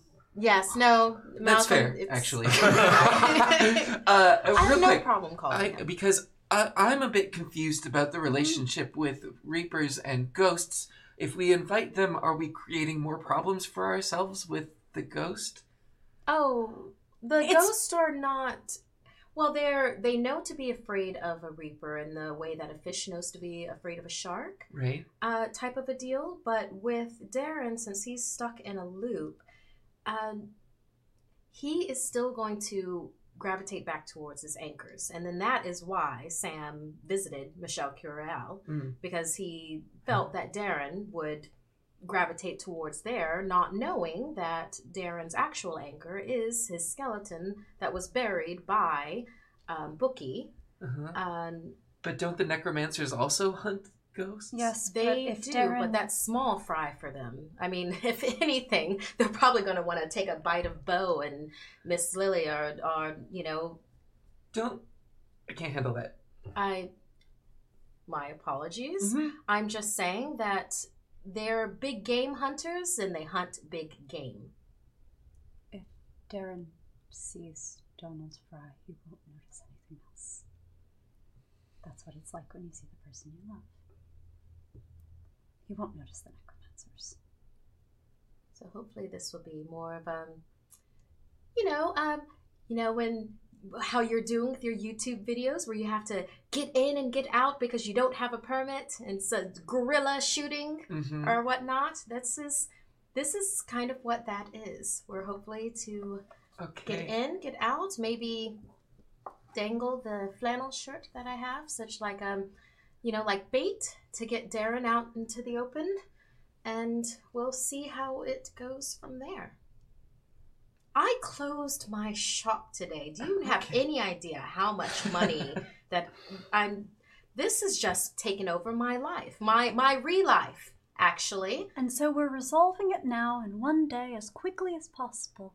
So if second location. Just want to give me that number for the Sexromancer. I believe I will be making that. That's a wonderful idea. Do it with my phone. Thank you, Juliet. Can you put the number in here, and then I will go ahead and call them? He types it in and hands it back to you. Yes. Right. Got it. When the phone picks up, what chills you isn't the voice on the other end. It's that the voice on the other end says, "Hello, Betha," when you dialed with Juliet's phone. Well, actually with Mal's phone. Your phone, rather. And then it says, "What can I do for you?" Why, hello, Leo. How flattering that you would know my silence. I hear you. I hear all of you when you reach out to me like this. You understand that makes you sound like a creepy man, right? Speakerphone. Speakerphone. Yeah. Sure, let him hear that. And there's a beat, and he says, "Ivy, I'm a necromancer. I am a creepy man." Right, but there's necromancy and there's creepery, and, you don't have to do both. Anyway, we were calling... You're dead. Well... All of you are dead. Yeah. Yes, it is always so lovely to talk to you. We're going to be going to the park. It's possible Sam View will be there. Would you like to join us for a potential throwdown? In secret. You're going to the park right now in broad daylight? Yes. Right. To deal with Sam McGee? People keep saying that as if broad daylight is a bad thing. I want to take care of ghosts and stuff in the broad daylight. I'm taking this off a speakerphone. You don't want to do it at night. What are you talking about? That's crazy. And, right, I'm going to drop a pin in for you. And just like for players, it's not going to be where we actually are. It's going to be more on the outskirts, kind of like a perimeter type of a deal. Okay. And we would appreciate if you could be near there. And, well, since this is a very new relationship with all of us, it looks over at Mal. Sexy.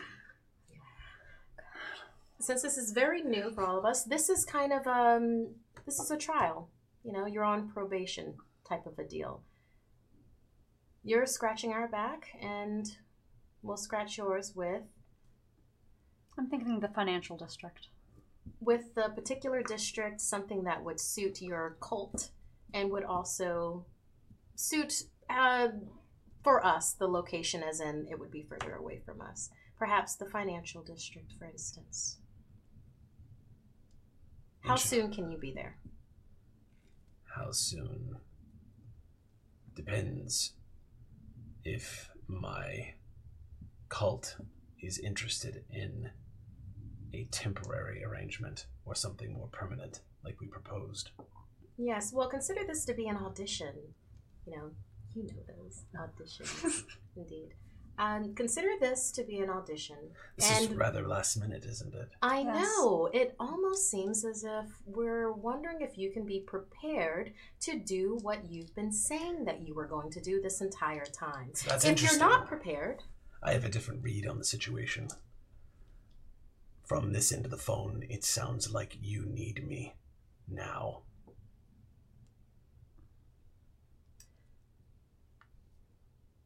You know, I used to date someone like you. We don't need you. You need us. Did we show up at your cult or did you show up at our place of work?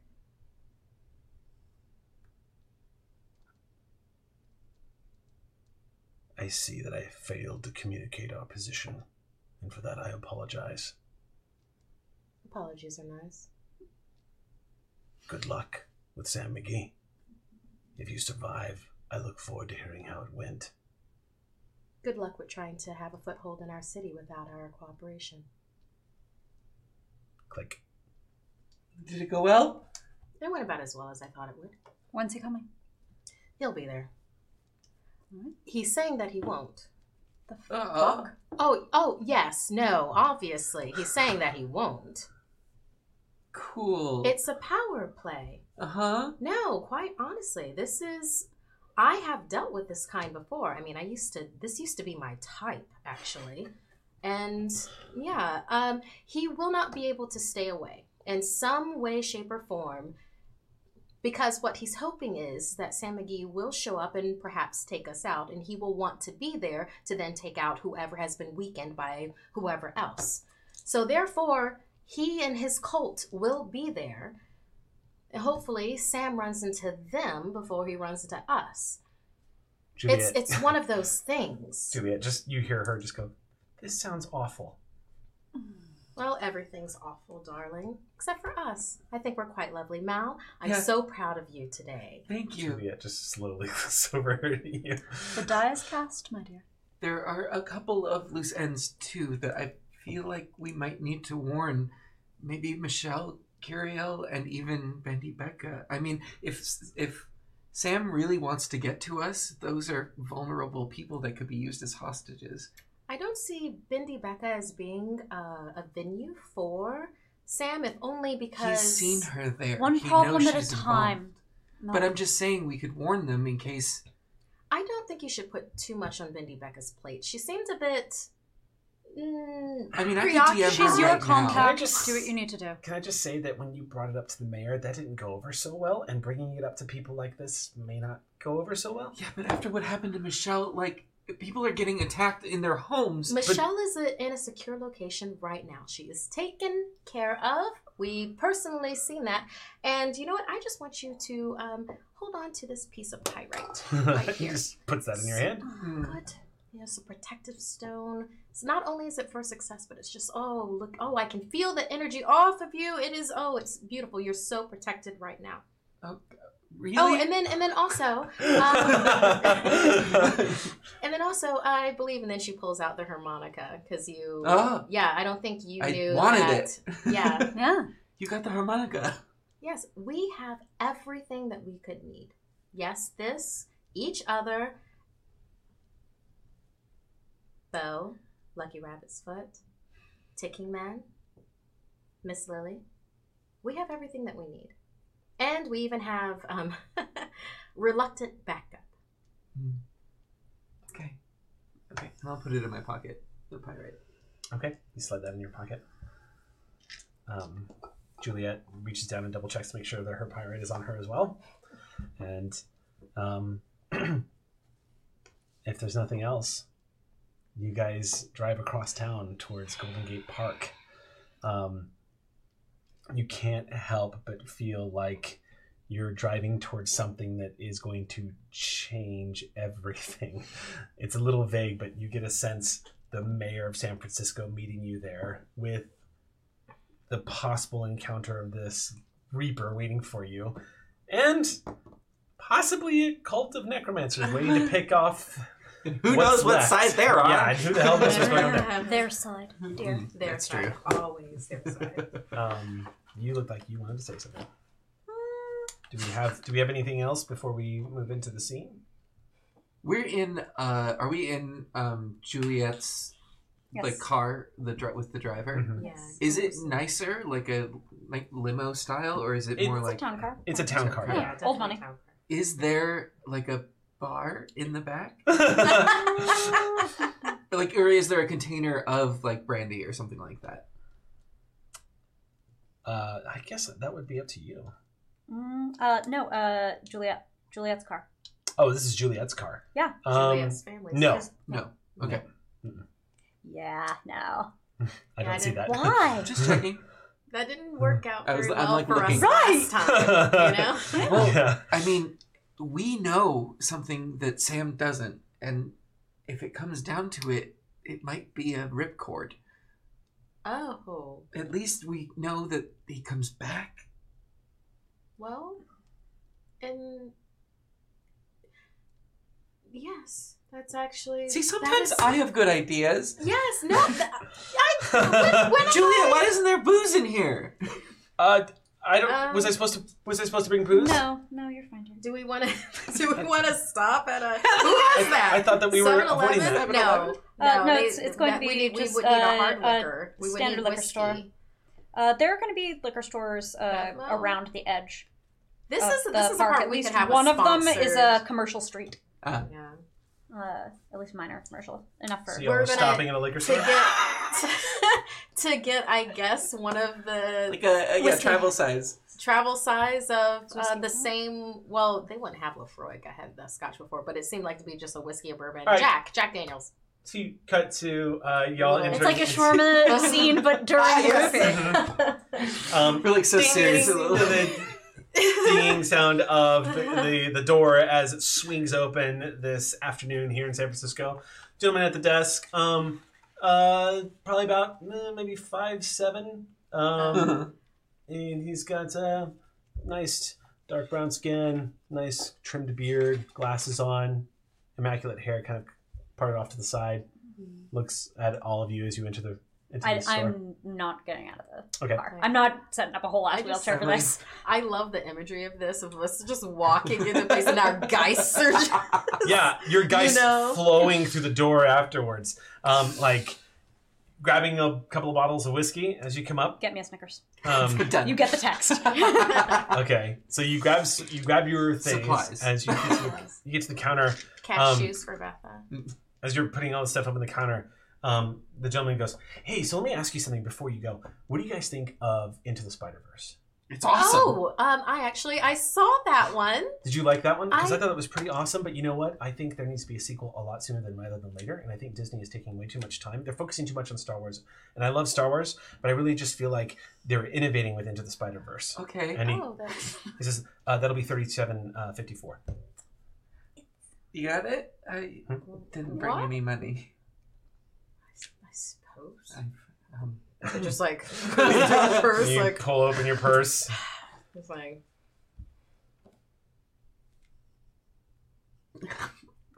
Tell me more about your opinions of pop culture. Yeah, absolutely. Yeah. I hand him the money. He says, takes it and says, counts it out, puts it in register, flips down, pulls out your change, hands it to you, tears off the receipt. Did you want a bag with that? yes, please. He starts getting you a bag. Says, so you liked it? What did you think about the Doc Ock?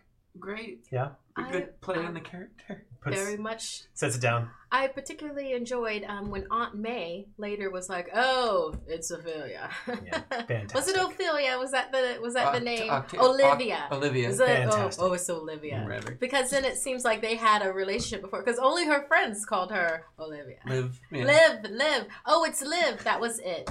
That was it. Lovely. He starts carrying on as you all take your bag and as you leave. Heading out, getting back into the car, slamming the door. Wait. Can we see? What is her name? Ashley, the postal worker. Like, it's the finale. Every NPC needs to make an Your appearance. ghost? Yeah. She's back at your store. Right. Oh, okay. Yeah. Member of your crew back Yeah. at the store. Yeah. So you all are back in the car with your jugs of Jugs. your It was 37 something. So We got a lot of little that's a regular bottle of Jack Sure. Daniels And you and got like maybe two snack foods. I'm snack certain foods. this is irrelevant, but okay. Yeah. You've Let's got say it was on It's sale. It was irrelevant to like Ivy 25. McDermott Preston, I'll tell you that right now. It's 25 for the Jack and then like the little mini bottles Okay. and cashews. The Virgo in me needs to do this. I'm nervous. He's gonna kill us all. Again. Okay. It's about 15 minutes before you also see the large green trees of Golden Gate Park looming over some of the businesses as you're approaching.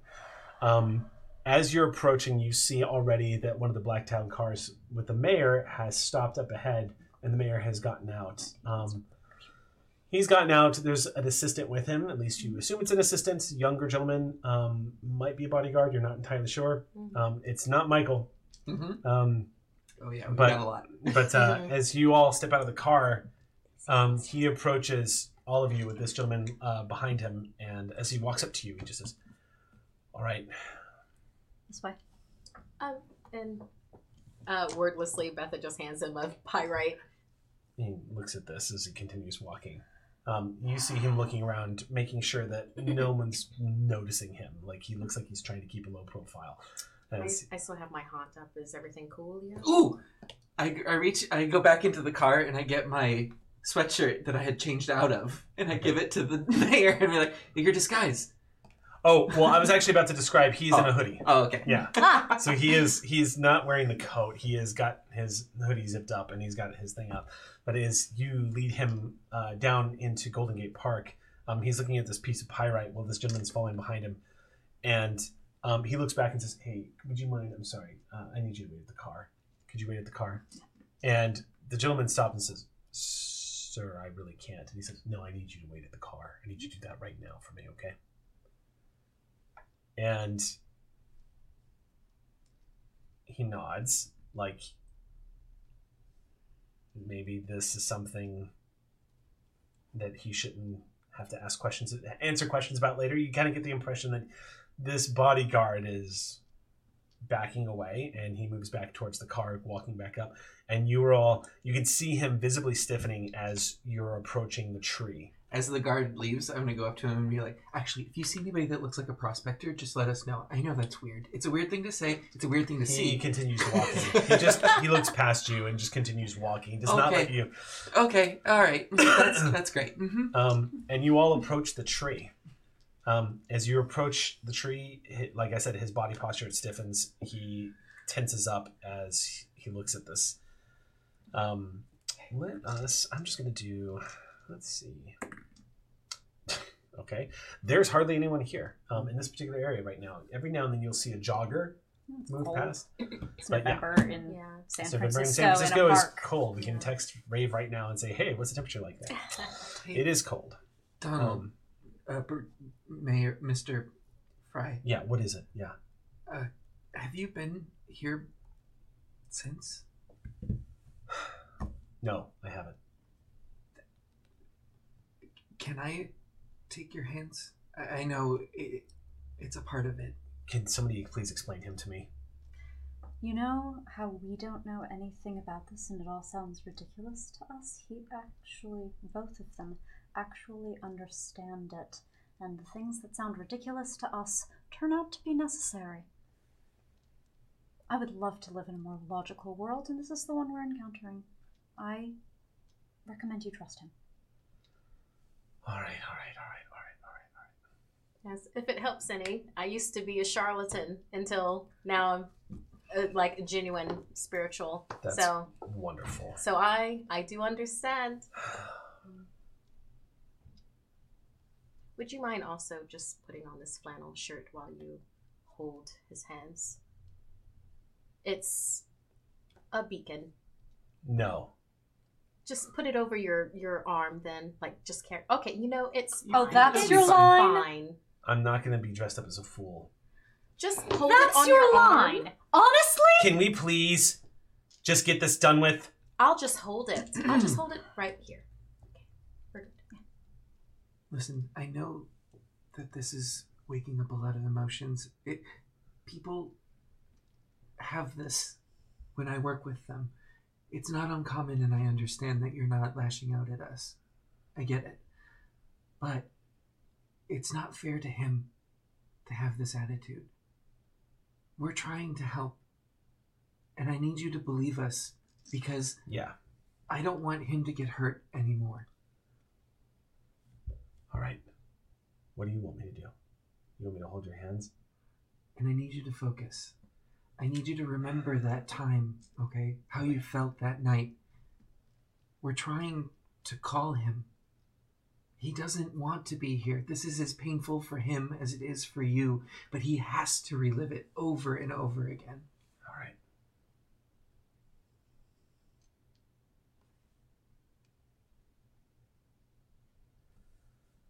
Okay, just give me a second. I'm going to look down at Rabbit's Foot.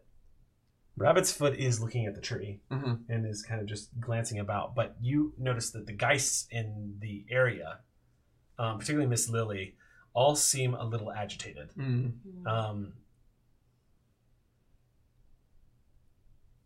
He gently reaches over and he puts his hands in your hands. Okay. And I'd like to use Enhanced Medium to try to call. I'm going to call to Darren. To Darren, yeah. So that's I 1, have 2, the 3, flannel 4, nearby 5. if that assists in any way. Okay. Plus my specialty, so it's Empathy Medium. So that's 6 plus my ability is 1, 2, 3. Nice. Okay, make your roll. So 9 total. That's a nice dice pull. 3. It's the only thing I do. Literally what he does. 4, 5, 6, Good 7, dice pull. 8, 9. Okay. All right. 1, 2, Explosion. 2. 2. Okay. So you start reaching out. He's watching you as you close your eyes and start taking deep breaths.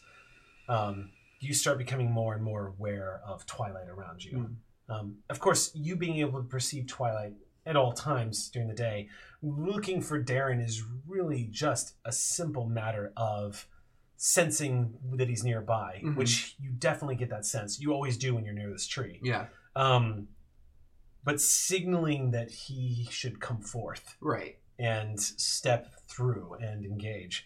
And as you're breathing, the two of you and Juliet, you hear Juliet go, like the breath as you see moving around from behind the tree with a bit of a stumble in his step is a very drunk looking young man in 70s garb, the thick mustache and wavy hair, and sort of a half grin on his face. And he steps out from behind and says, "Hey." So, here's what I'm going to do. Rabbit's Foot has a special ability, which is a proxy.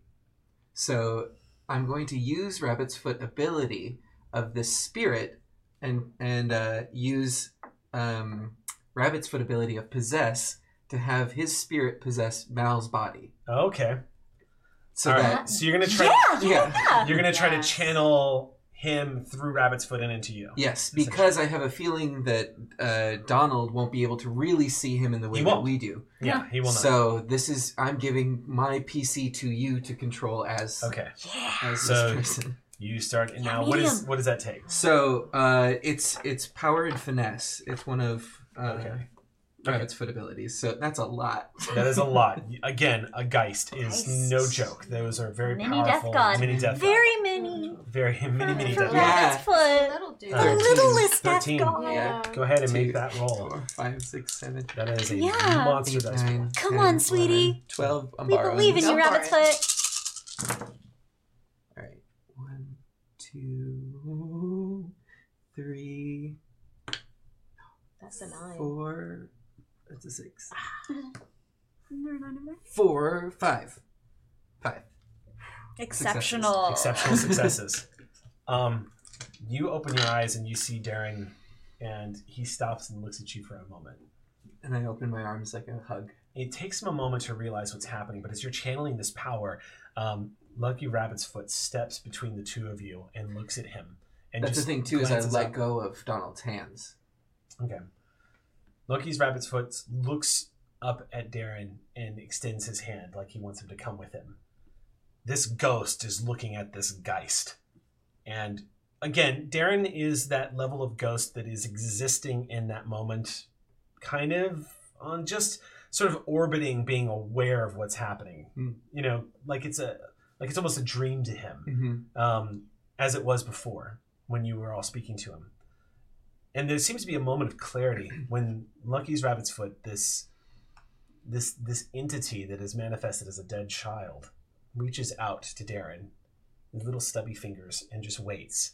And Darren's drunken looking visage, which has got sort of a blurring effect to it being a ghost, stops for a moment and looks down at the kid, and the visage of intoxication seems to vanish from his face, almost like the essence of the ghost itself is acknowledging that something is in front of him, something that is beyond him. And he starts reaching his hand out. It's going to take a moment for this whole process to happen. So as he's reaching his hand out, your phone begins to ring. Yeah. And it says unknown number, of course, but you know exactly who's calling you. Yeah. Oh, I wonder who this could be. Color me surprised. And then you answer the phone. hello, Leo. Hello, Betha. Ooh, it's cool when you do it back. How is the park today? I feel like it's quite cold. Oh, I wouldn't know. Of course not. But I do have one piece of information for you. Please continue.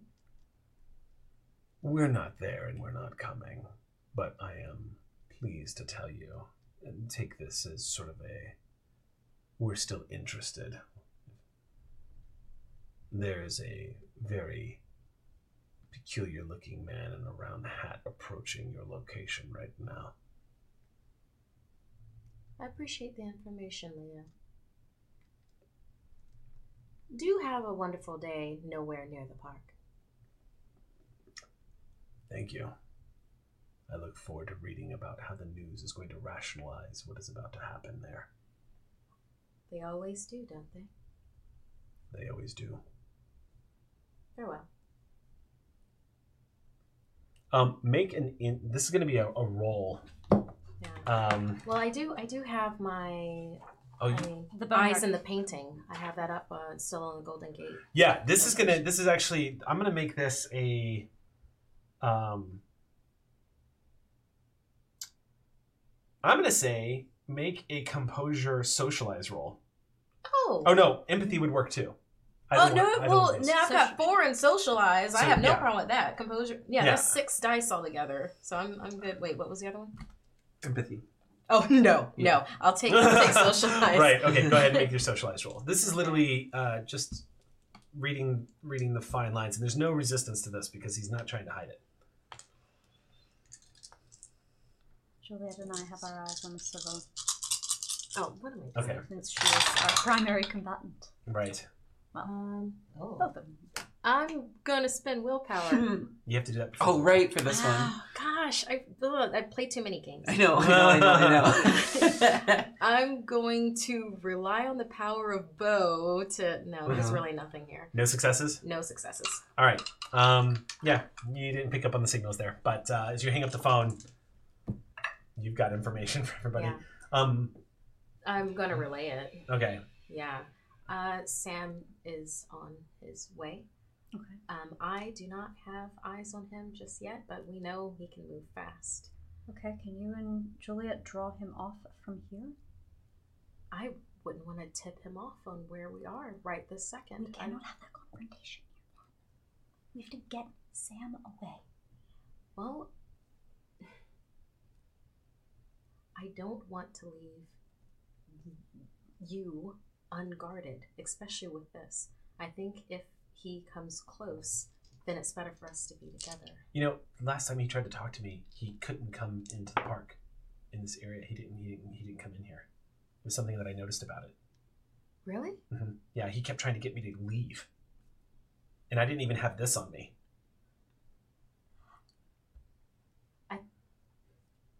I have an idea. Is there a roll I need to make for it? Okay, what's your idea? Is there a geological thing happening here? Maybe. Can I roll to see if maybe that is a geological thing? I would say, what would we roll to see if we have this leap of inspiration? If you can role play this, if you can explain to me because there's no reason in the world why Ivy wouldn't be coming up with this. So what do you suspect is happening? I mean, well, she held up the pyrite. Juliet did, and that is kind of like. So then but here's the thing, it was the park, and we know only a fairly finite number of limitations that he has a bane and he has a ban, that there's a material that he would avoid if he's trying to avoid the park. Yeah, why was Michelle not What if the material everything else was touched is in the park? Put it together, because you've been given a couple of clues about Sam. There's been an image, a vision. He's a prospector. This is fool's gold. That would be his bane. Yeah. There's been a vision. If you remember correctly, Michelle told you, and Juliet told you about that vision. She told us enough that we got the... Right, and that it's the skeleton is buried underneath, in the ground. If there's pyrite or fool's gold around it, that would also be why... It doesn't necessarily have to be... Is there a light nearby the tree? What's that? Like, was there a street lamp by the tree such that, Juliet, when you were looking upward and light was coming down, did anything in the ground glitter? No, nothing like that. Maybe it's a perimeter. Well, I'm in trance. Sorry. Yeah. Sorry. That's all about that. That's as far as I can go. I like where you're going with this, and I steadfastly believe that there is something that... If you're stumped, you can make the roll. Well, I mean, I'm convinced. I mean that's all I've got, really, and I don't have this roll. This is not my roll. Because I think it's probably an intelligence academic, so I'd be rolling. Well, yeah, I mean... I have intelligence, but I don't have academics. So you have a specialty in minerals. I have in the case of roleplay, y'all have managed to put together some of these pieces. Mm-hmm. If you want to see if these characters are able to make that leap of logic, and maybe they themselves are able to, using their stats, if you want to see if they themselves are able to make a connection, and as a GM, I can let you know... Betha believes in protection stones. She steadfastly believes in work in resonance of crystals. And the very fact that Sam has not, when Juliet just told her that he has never gone into this park. In my head, like Betha's head, it would be that he is not a bad spirit, but he's in dissonance. That he literally cannot go into a space, and this is something that she has built her life on. This is something that is like in the shop as it is. This is why she smudges. It's like there are spiritual forces that cannot get into places. So then I would say make an intelligence underworld check. Okay. Yeah. Because you have lore in underworld. And you're specialized in you're our lore friend. Okay. And you seem to be on a path here, so make a roll and see my specialization. Mm-hmm. All right. It's going to be a tricky difficulty of 3. So willpower. So that's I'm spend claiming willpower. I'm claiming. Sorry, it was what were the 2? It's underworld. It was intelligence. Intelligence. So I did 4 in a specialized, so that was 1. And then I have 2 in intelligence. Yep. I remember I was driving on 101. I was like, and then here's my willpower. 3, and I just remembered it again now. Wait a minute. I've been sitting with this. And Bo assists me. Okay. And the way that Bo would assist me is that he knows that I am onto something. Like he can feel the excitement that Betha is and that she's making connections. And he drifts up beside her and actually lays a hand upon her to be like, you know this. Okay. So. Make your roll. Would that be an extra die? Your guys can't really assist you like this. Okay, got it. Your guys is sort of like your supernatural discipline pool here. Can give you skills, but 3. Okay, I've got an exploding here. Okay, so 8s don't count for me, right? They do. That's right. They 8, do? 9s, and 10s okay, count. So I've got 1, 2, 3, 4. 4 successes. I keep on forgetting 8s. All right. I know. So what do we know about Sam? We know that GSW to the chest. We know that he didn't touch Michelle Curiel or the piano that she was sitting at with that pyrite. Mm-hmm. Let me steer you. No, she didn't have any. So let me steer you back in the right direction here. Okay. He was chased away upon the side of the pyrite. Yeah. Okay. He didn't enter the park for whatever reason. Yeah. And there doesn't seem to be any evidence of pyrite in the park. Okay. And He appears to be a prospector and has taken on a name of an old poem about people traveling in the northern wastes. And there was a vision of... Do you remember the vision? The vision was of someone crying as they buried... that was Darren. There's another one. There was another image. By whom? With the gunpowder and the taste of blood. Like, Oracle? basically the Gunpowder and the taste of blood. He got shot. Yeah, he died of a GSW. Remember, He Michelle was- Curiel, we don't know, but he saw He was shot in the chest. In the park? No. Oh, gunpowder. So what you're able to Coal. link together as you're thinking about all of this, because you rolled 4 successes, it is very likely that whoever Sam McGee was in life was somebody from the late 1800s, a gold prospector in California, who was shot and killed while they were probably arguing over gold. He was murdered by a partner or somebody who thought that he had something. And if you think about what California looked like in the 1800s, in that time period while people were hunting for gold, it probably looked a lot like everywhere Golden Gate Park. Okay. It could have been, this could be a reminder of a location. This could be something that just looks like where he was killed, but an aversion to it somehow. It might just be the case that he can't reach Darren's body through typical means. Then he can't enter the park itself. Does that make sense? It would also mean that it's entirely possible that one of his other banes might be a certain type of gun from the era, or it could be gunpowder. There's all these things that could link up to what if. But what you do know is clearly the pyrite is symbolic. It is symbolic of something that had to do with his death. And that is most likely the thing that's keeping him away. The last bit of information I will give you before I set you back into the narrative is it's likely that Sam McGee knows all of this, and he's coming here anyway. Ooh. So keep that in mind, because he might seem unstable and he might seem unhinged, but he's definitely not a fool. And he's a Reaper that's been doing this for a while. So that's all the information. You putting all the pieces that you've all accumulated together, this is what you are able to assemble. And it's about that point when the fingers are touching fingers and you reach out as Lucky Rabbit's foot takes your hand and Darren takes his hand, and this channel of essence, which begins to immediately form into a display that causes the mayor to take a step back, because it's a possession. So the moment this begins to happen, as it begins to pour through you and channeling through this geist, this death energy, as this echo of a human being goes flowing into your body, you immediately, your head going back and your eyes rolling into the back of your head. And instantly, as this happens, you see the pulsing veins of ectoplasm in your body. This plasma begins to pulse and glow as this death energy begins to surge forward. And when your eyes roll back to the front of your head, they're the color of Darren's eyes. These bright hazel eyes looking back at him. And I take off my glasses because they don't reach work up anymore. and just remove the glasses.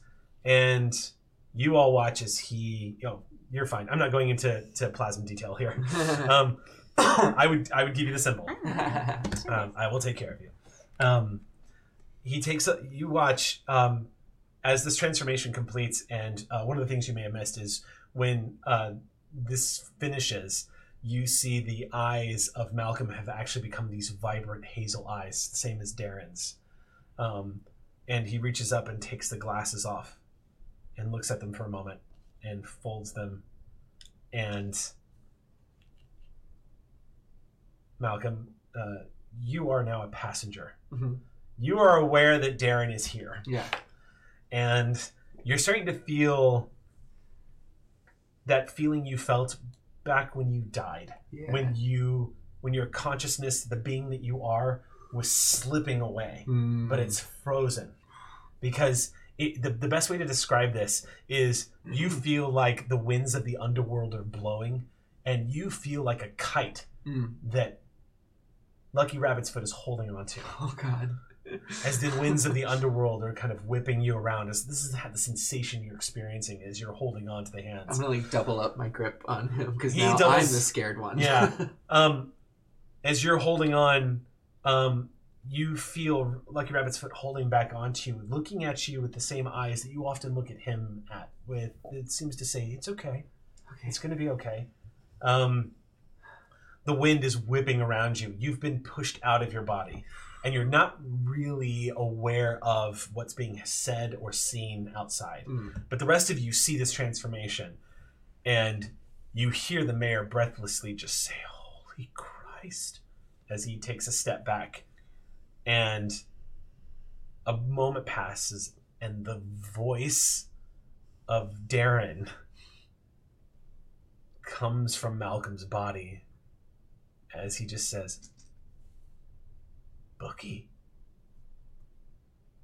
wow, you look old. You age really well." As he looks him up and down. And any doubt the mayor had is crushed instantly as you see the emotion pour up onto his face and his voice cracks and he goes, "Oh my God, Darren." And Darren puts the glasses into your top pocket and walks over to him and puts his hands out. And Bucky looks scared for a moment and doesn't know what to do, and you see Darren's just waiting for him. And slowly, the two of them take each other's hands, and they stare at each other for a long moment. And as this is happening... It's beautiful at the end. Nothing else happens. Bye, we're glad that you came. Yeah. You hear a sharp whistle that echoes. It's expected. None of you are surprised. All of you were expecting it. It's one of those whistles that only somebody who really knows how to give a good whistle could give.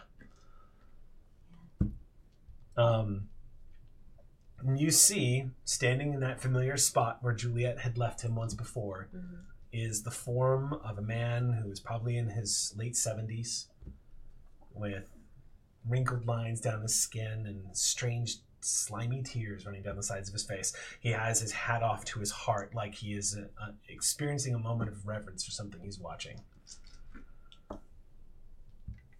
And he says, "Well, now that is something beautiful." I move away from him a bit. Okay. Betha looks at Juliet and then looks over at Sam and then does this thing and steps forward towards him, and hopefully Juliet got that and is also stepping forward. Does so, yeah. Not all the way to him, obviously, but just a little further in where it's we're definitely in between. Making distance. Yeah. Well, I suppose we should have something of a discussion right now. Absolutely. I mean, talking is what separates us from the beast, is it not? I agree. I'd like to talk to you a little bit about what's happening right there. We're all ears. Well, I can't stop you. It looks like you beat me to this one, and I congratulate you on that. Well, kind of think of it as a seesaw. We gave you a ghost, and now we're helping one, so the next time around, who knows which way that seesaw would go. That's mighty fine of you. And I think under normal circumstances that would be amenable. Except for in this food chain, you are beneath me. And so doing deals with you is on my good graces. So I will take this as a one-time offering. You gave me that ghost and I'll give you this one. Maybe. I mean, I think y'all figured a few things about me out by now, but there's not a whole lot from stopping me of dragging this entire section of the park down, down, down, down. Down where no one's gonna find it. You can absolutely go back to the underworld. I hear the Reapers there are very fond of you. Oh, you've been hearing things about me, have you? You're notorious. Well, there seem to be a number of people that are extremely knowledgeable about you in this city. Yeah, you make friends sometimes doing my kind of thing. I'm sure being topside so long allows you to make all those friends. I'm sure your colleagues love it. Colleagues.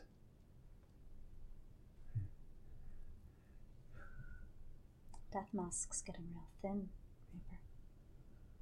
Well, we'll see about that. You see, I've got something you want. Mm-hmm. And you got something I want. Mm-hmm. So why don't we make a new deal? Why don't I let your friend go back and do his own body there? Mr. Mayor can take a step back, and I can have myself a nice lunch on that ghost. And in return, maybe I give you what you need to find your precious. Or you tell me go to hell, and I take that knowledge with me forever. Assuming, of course, I don't have her already. I remember asking you about her, and you said you'd never seen her. Why should I trust a skank-ass liar that you even have her? Don't know. I guess that depends on you. Do you trust that you're not gonna stay up all hours of the night from this day forward wondering if you just condemned her? No, I'm pretty sure that's about what's gonna happen. You went after the living, Sam. You went after Michelle Curiel. Yes, I did. Gave that woman quite the fright. Not the last time I'm gonna do it either. Well, how can I say this as diplomatically as possible then? Go to fucking hell. Well, all right. I think we have an understanding then. I believe we do. You enjoy that little reunion you got going on. And,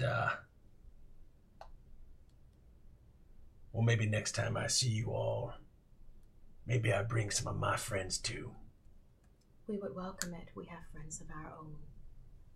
And along with that, the information that you don't want to give us, we will take it. You see a bit of impotent rage in his face. Like, there's really nothing he can do. And he pulls at the beard on his face.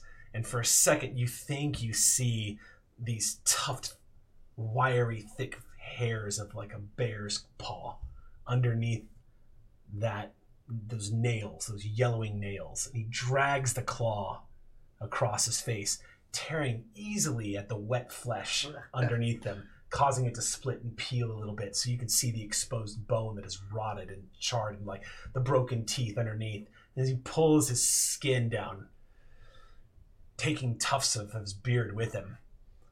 And then he says, "Y'all are gonna be a problem, aren't you?"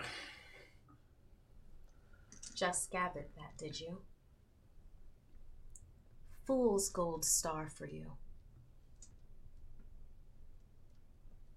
I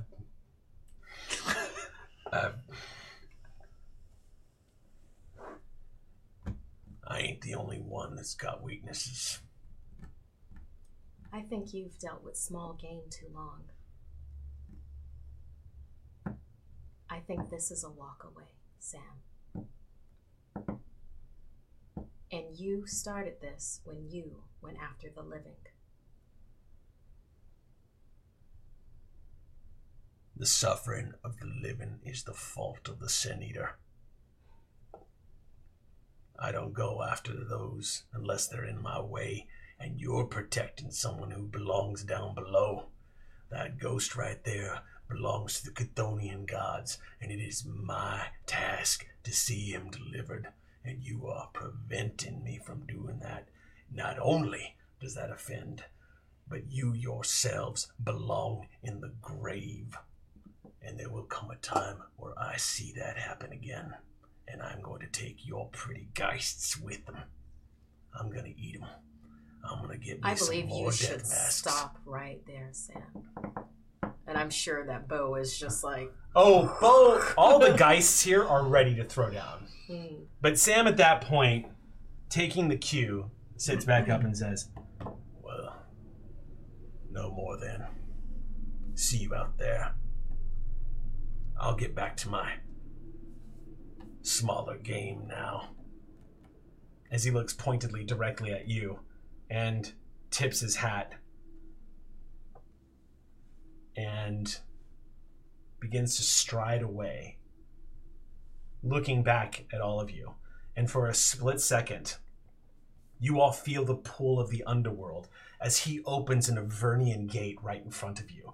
You watch the air split, and you hear people, living people, scream as this happens, as almost as if their subconscious is acknowledging that death is here, that death is in front of them.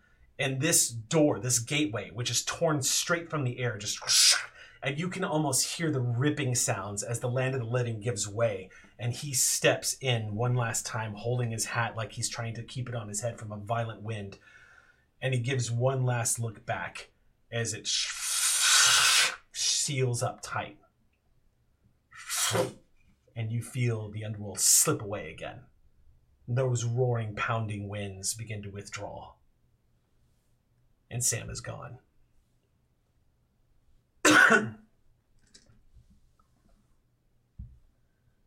happening with Malcolm? Beth immediately goes to Ivy.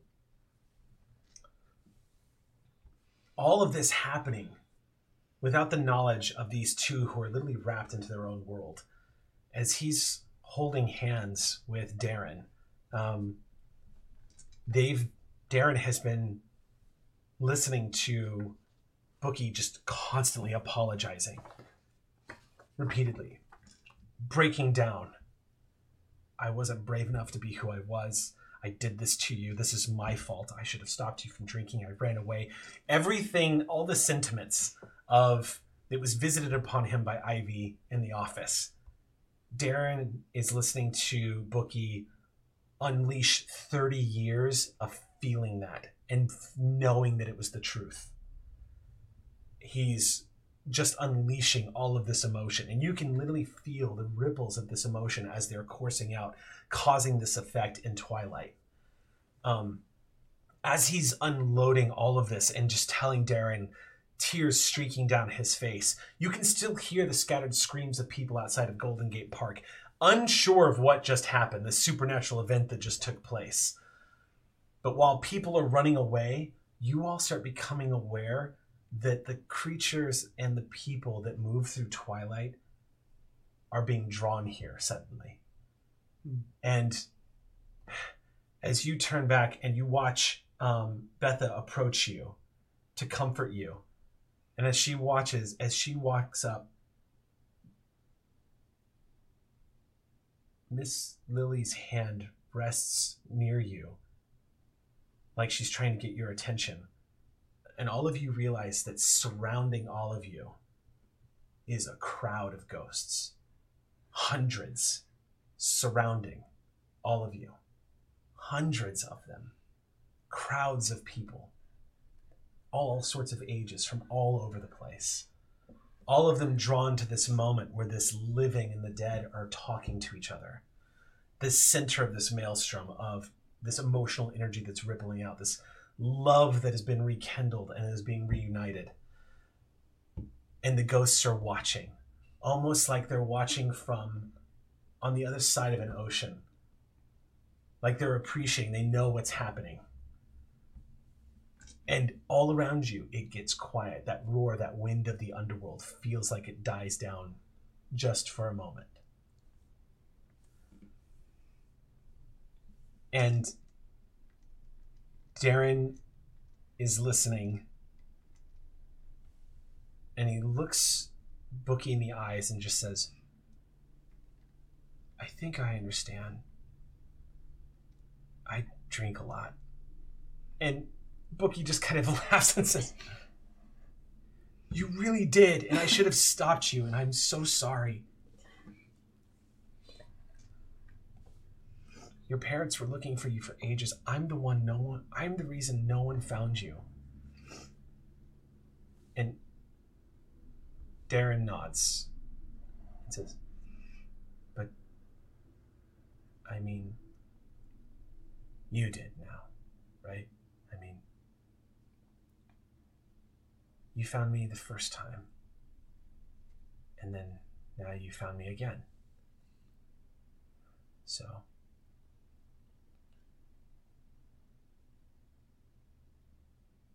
I guess what that means is, and you hear Bookie, the mayor, squeeze his hands and says, that's even if you're gone, it's still not too late.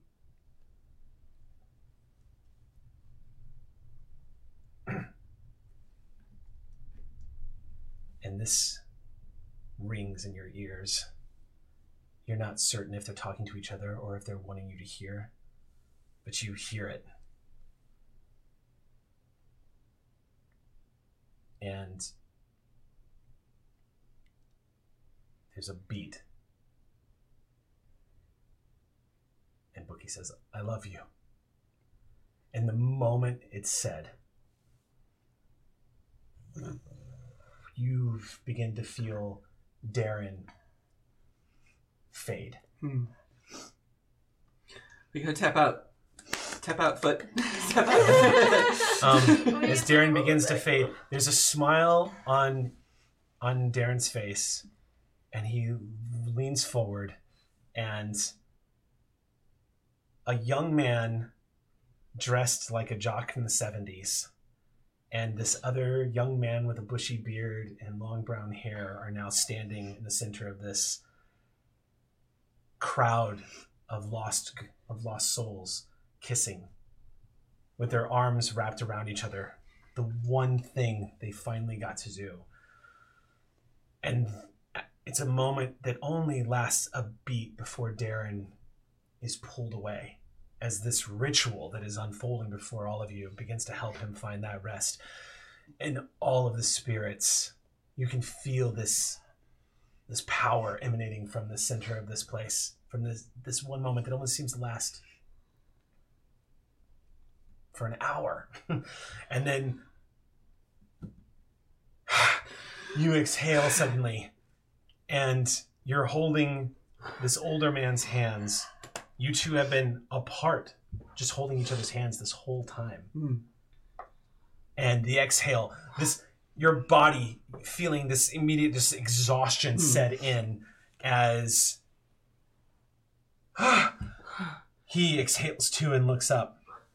And you both look, you can tell from the look on his face for one brief second, he can see it. But Bookie looks up past you, and you watch these ghosts that are all surrounding you. You begin to realize there's something different about them.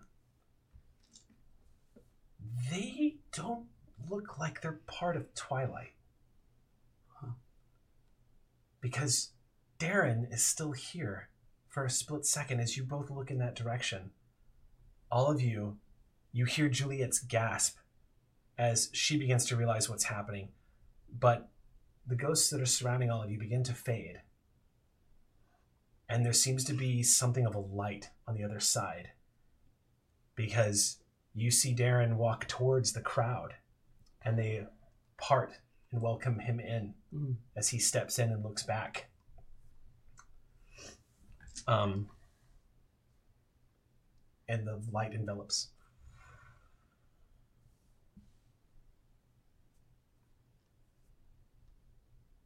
You're only aware of your breathing.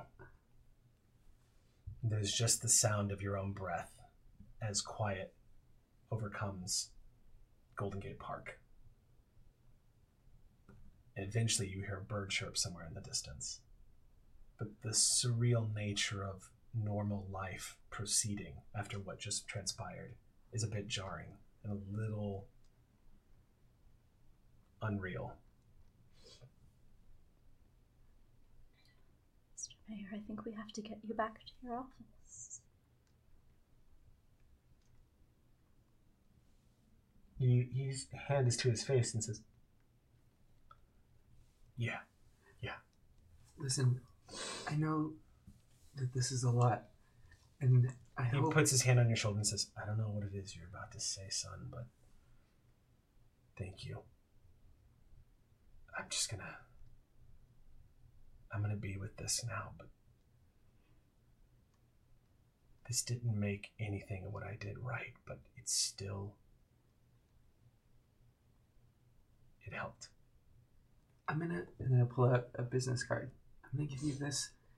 If you need to talk about it, let me know. There's not a lot of people that understand, but I do. And if anyone comes to you with any problems of this nature, let us know. Thank you.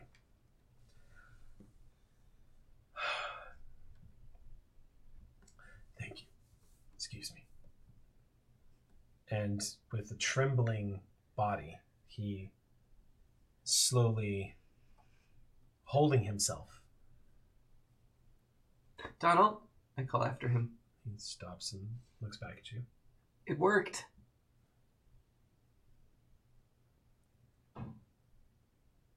Now I have to live with the fact that there should never have been something like this that needed working in the first place.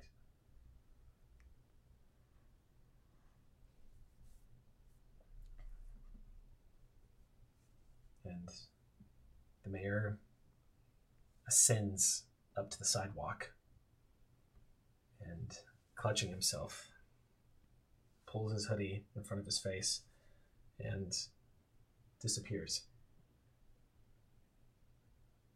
And you just hear Juliet exhale and says, wow. All of your geists begin to feel more tangible. You know that as Sin Eaters, when you help ghosts reach their final resting place, or when you help them move on to wherever that is, and whatever that is, you know that it strengthens your bonds and actually brings you closer. And it's because of that, in that moment, you have images flooding into your mind suddenly of sitting in the back of a school bus filled with children. And you see Miss Lily standing, looking down at you, kind of confused that you're here. Like it's a moment out of time. And you hear her voice for the very first time. This lyrical voice with a deep southern drawl. And she looks at you and says, Ivy? Miss Lily. And then she turns suddenly like she's expecting it. And you see up ahead is a truck headed straight towards the school bus. And you snap out of it. As a remembrance crashes into you. Yeah. But as it does, you feel almost like a link in the chain break. As your closeness with Lily, immediately you can feel suddenly a sense of loss from her as well. And it occurs to you in that particular moment. She was a school teacher. She was a school teacher. It was a field trip. And one of her children were on that bus.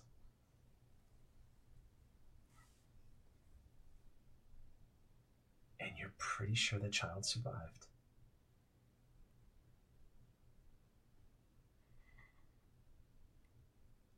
And is out there somewhere. You begin to immediately feel that coming from her. It sparks a kindling of hope that is somewhat reminiscent of what you were experiencing, thinking your wife might be out there. The living are a lot easier to find. Her face is taken aback as she is remembering this too for the first time. And a feeling of urgency and that spark of hope suddenly, the realization setting in. She immediately places her hands over your hands. I'm gonna do for you what I can't do for myself. We're going to find the one you love, Miss Lily. We're gonna find your kid.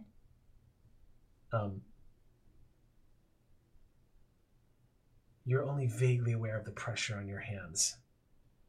It just feels like there's a force pressing down on them. Nothing tactile, but it's enough that you can feel the emotion of this Geist coursing into you. And you're all watching this unfold. And once again, Juliet just goes, wow.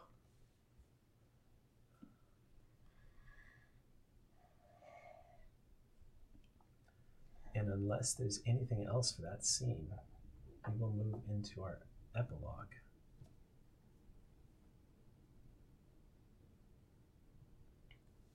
Which takes place the next day at Craven's Crystals. We're actually open for the full day. Everyone has been... You've done this once before, but it wasn't this intense. Mm-hmm. And it certainly didn't come with revelations with your Geists. Indication that the more you're doing this, the closer bond you're forming with this death god that drew you back from death. You're discovering who they are. But what you're also discovering piece by piece is they didn't just pick you and save you out of pure random happenstance. In fact, what you're starting to realize is they picked you and saved you because they too experienced the loss that you were all experiencing. They were drawn to you because they had something they were desperate to get back or to see through, or that they had lost and they refused to let go, even in the face of death. And it's kind of caused this feeling of this bond to have strengthened the crew even more so. Between all of you, you're beginning to realize that despite the different things that have brought you together, that have caused you to stay the hand of death a little bit longer, that have attracted these Geists to bring you back to the other side, the one thing you're all beginning to appreciate about each other as living beings is that as mortals, we are only here for so long. For whatever reason, we're here. We're only here for so long. And it's occurring to all of you in these quiet moments as people are walking out of the store and coming back into the store, that if there's one thing you can have that no one can take away from you, it's this moment. And you're having one right now with each other in this quiet, processing everything that you've discovered in just the past few weeks. And free gift with everything everything that a customer buys, they all get pieces of pyrite. I'm gonna flood the city with pyrite. Okay. Free piece of pyrite. That's actually, it's pretty pricey. So I'm just saying it's a big deal. That's a very, very big deal for Betha to do. I'm going to be making a few calls to a few sexy gentlemen. There's a Reaper's ass I want to kick. All right. You get on a phone. Phone rings. And when Leo answers,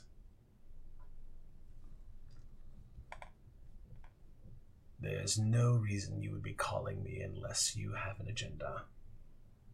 I do. There's a very dangerous tone to your voice, Ivy. Good. What can I do for you? I think we should make a deal. And I think we should rip Sam McGee. A brand new one. I'm interested in this deal. All I ask for in return is that you and your friends, the rest of your crew, be willing to share this city with me and mine. And we can work out the particulars as we go.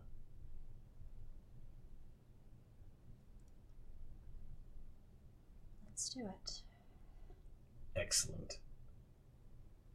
There is an old Colt pistol in the San Francisco Museum that I think would be of particular interest to you. I even hear that it still fires. Perfect. And Ivy, Yes. Sam McGee was a prospector who betrayed his partner because he was a liar. He was a liar, Ivy. Don't ever forget that. I hope you're right. Happy hunting. See you soon. As you come back over to like where we are in the store, Mal has set up the RPG table, and I feel like Juliet and maybe even Betha is there with him, and he's got this stack of papers, and if you look closely, they're printouts of YouTube videos. And so he's passing these out. He's like, okay, so first of all, there's Jesse. They mentioned a creepy hallway. It's dark. Then there's Nim or Eddie. Alex, if you look at the hotel. Quick question. There's a lot of these are probably going to be hoaxes. Are we going to have to filter? If you see the case numbers, I've graded them based off of the likability that they're actual cases. When did you have time to do There this? are so many papers There's like here. 400 Mal. pages here. Yeah, it's on a grade scale, like A to F, and so whatever letter you see most in the case, that's what the likelihood is that it's real. So I think we could track these down, and maybe with your help, we could kind of pinpoint. I don't know. Okay. I think between the 8 of us, we should be able to get something done. I really think we can help a lot of people. That felt amazing. It's what we're supposed to be doing. Literally, this is what we're hearing as we pan away.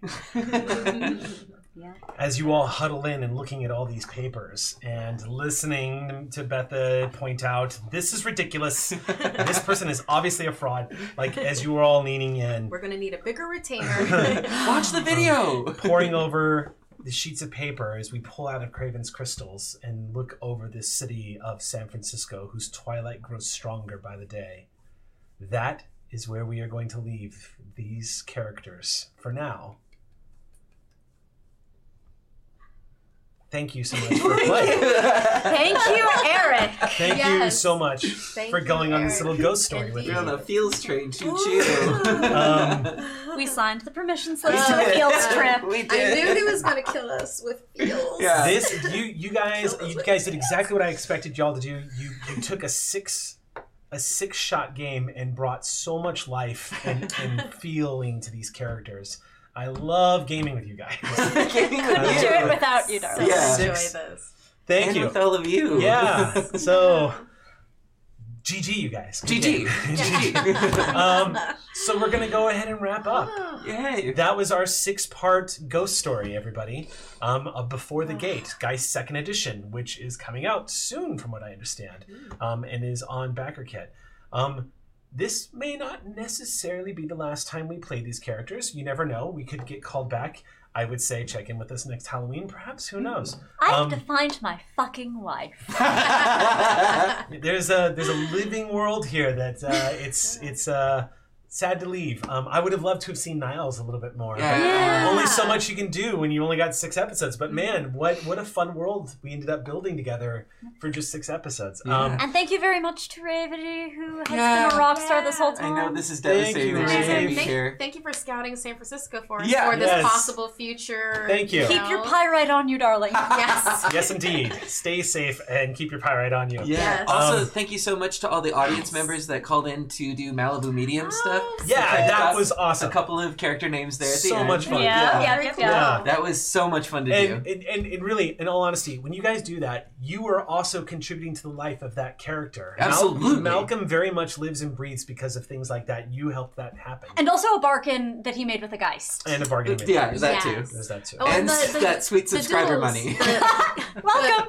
The paintings and the drawings. Yes, the oh my artwork. God. fan art. Yeah, Bree thank just you. Bree just put out an incredible piece of art of Second Block that I didn't get a chance to. Yes, to- yeah, and it was a work in progress. Yes, too. it was Yeah. so great. You guys, the fan Thank art you, is Boss and yeah. Kim and Everybody, sent thank you art. so much. Yeah. As we close out and give our appreciations here, I just want to take a minute. 2019 has been a pretty tumultuous year. It's been Mercury retrograde the entire The whole time. time. Entire year. You guys out there, those of you who are watching, y'all have noticed that there have been a lot of changes. A lot of shifting around, a lot of big changes have taken place. And it's true, there has been a lot of shifting, a lot of changing of directions, a lot of new paths, a lot of things have closed down.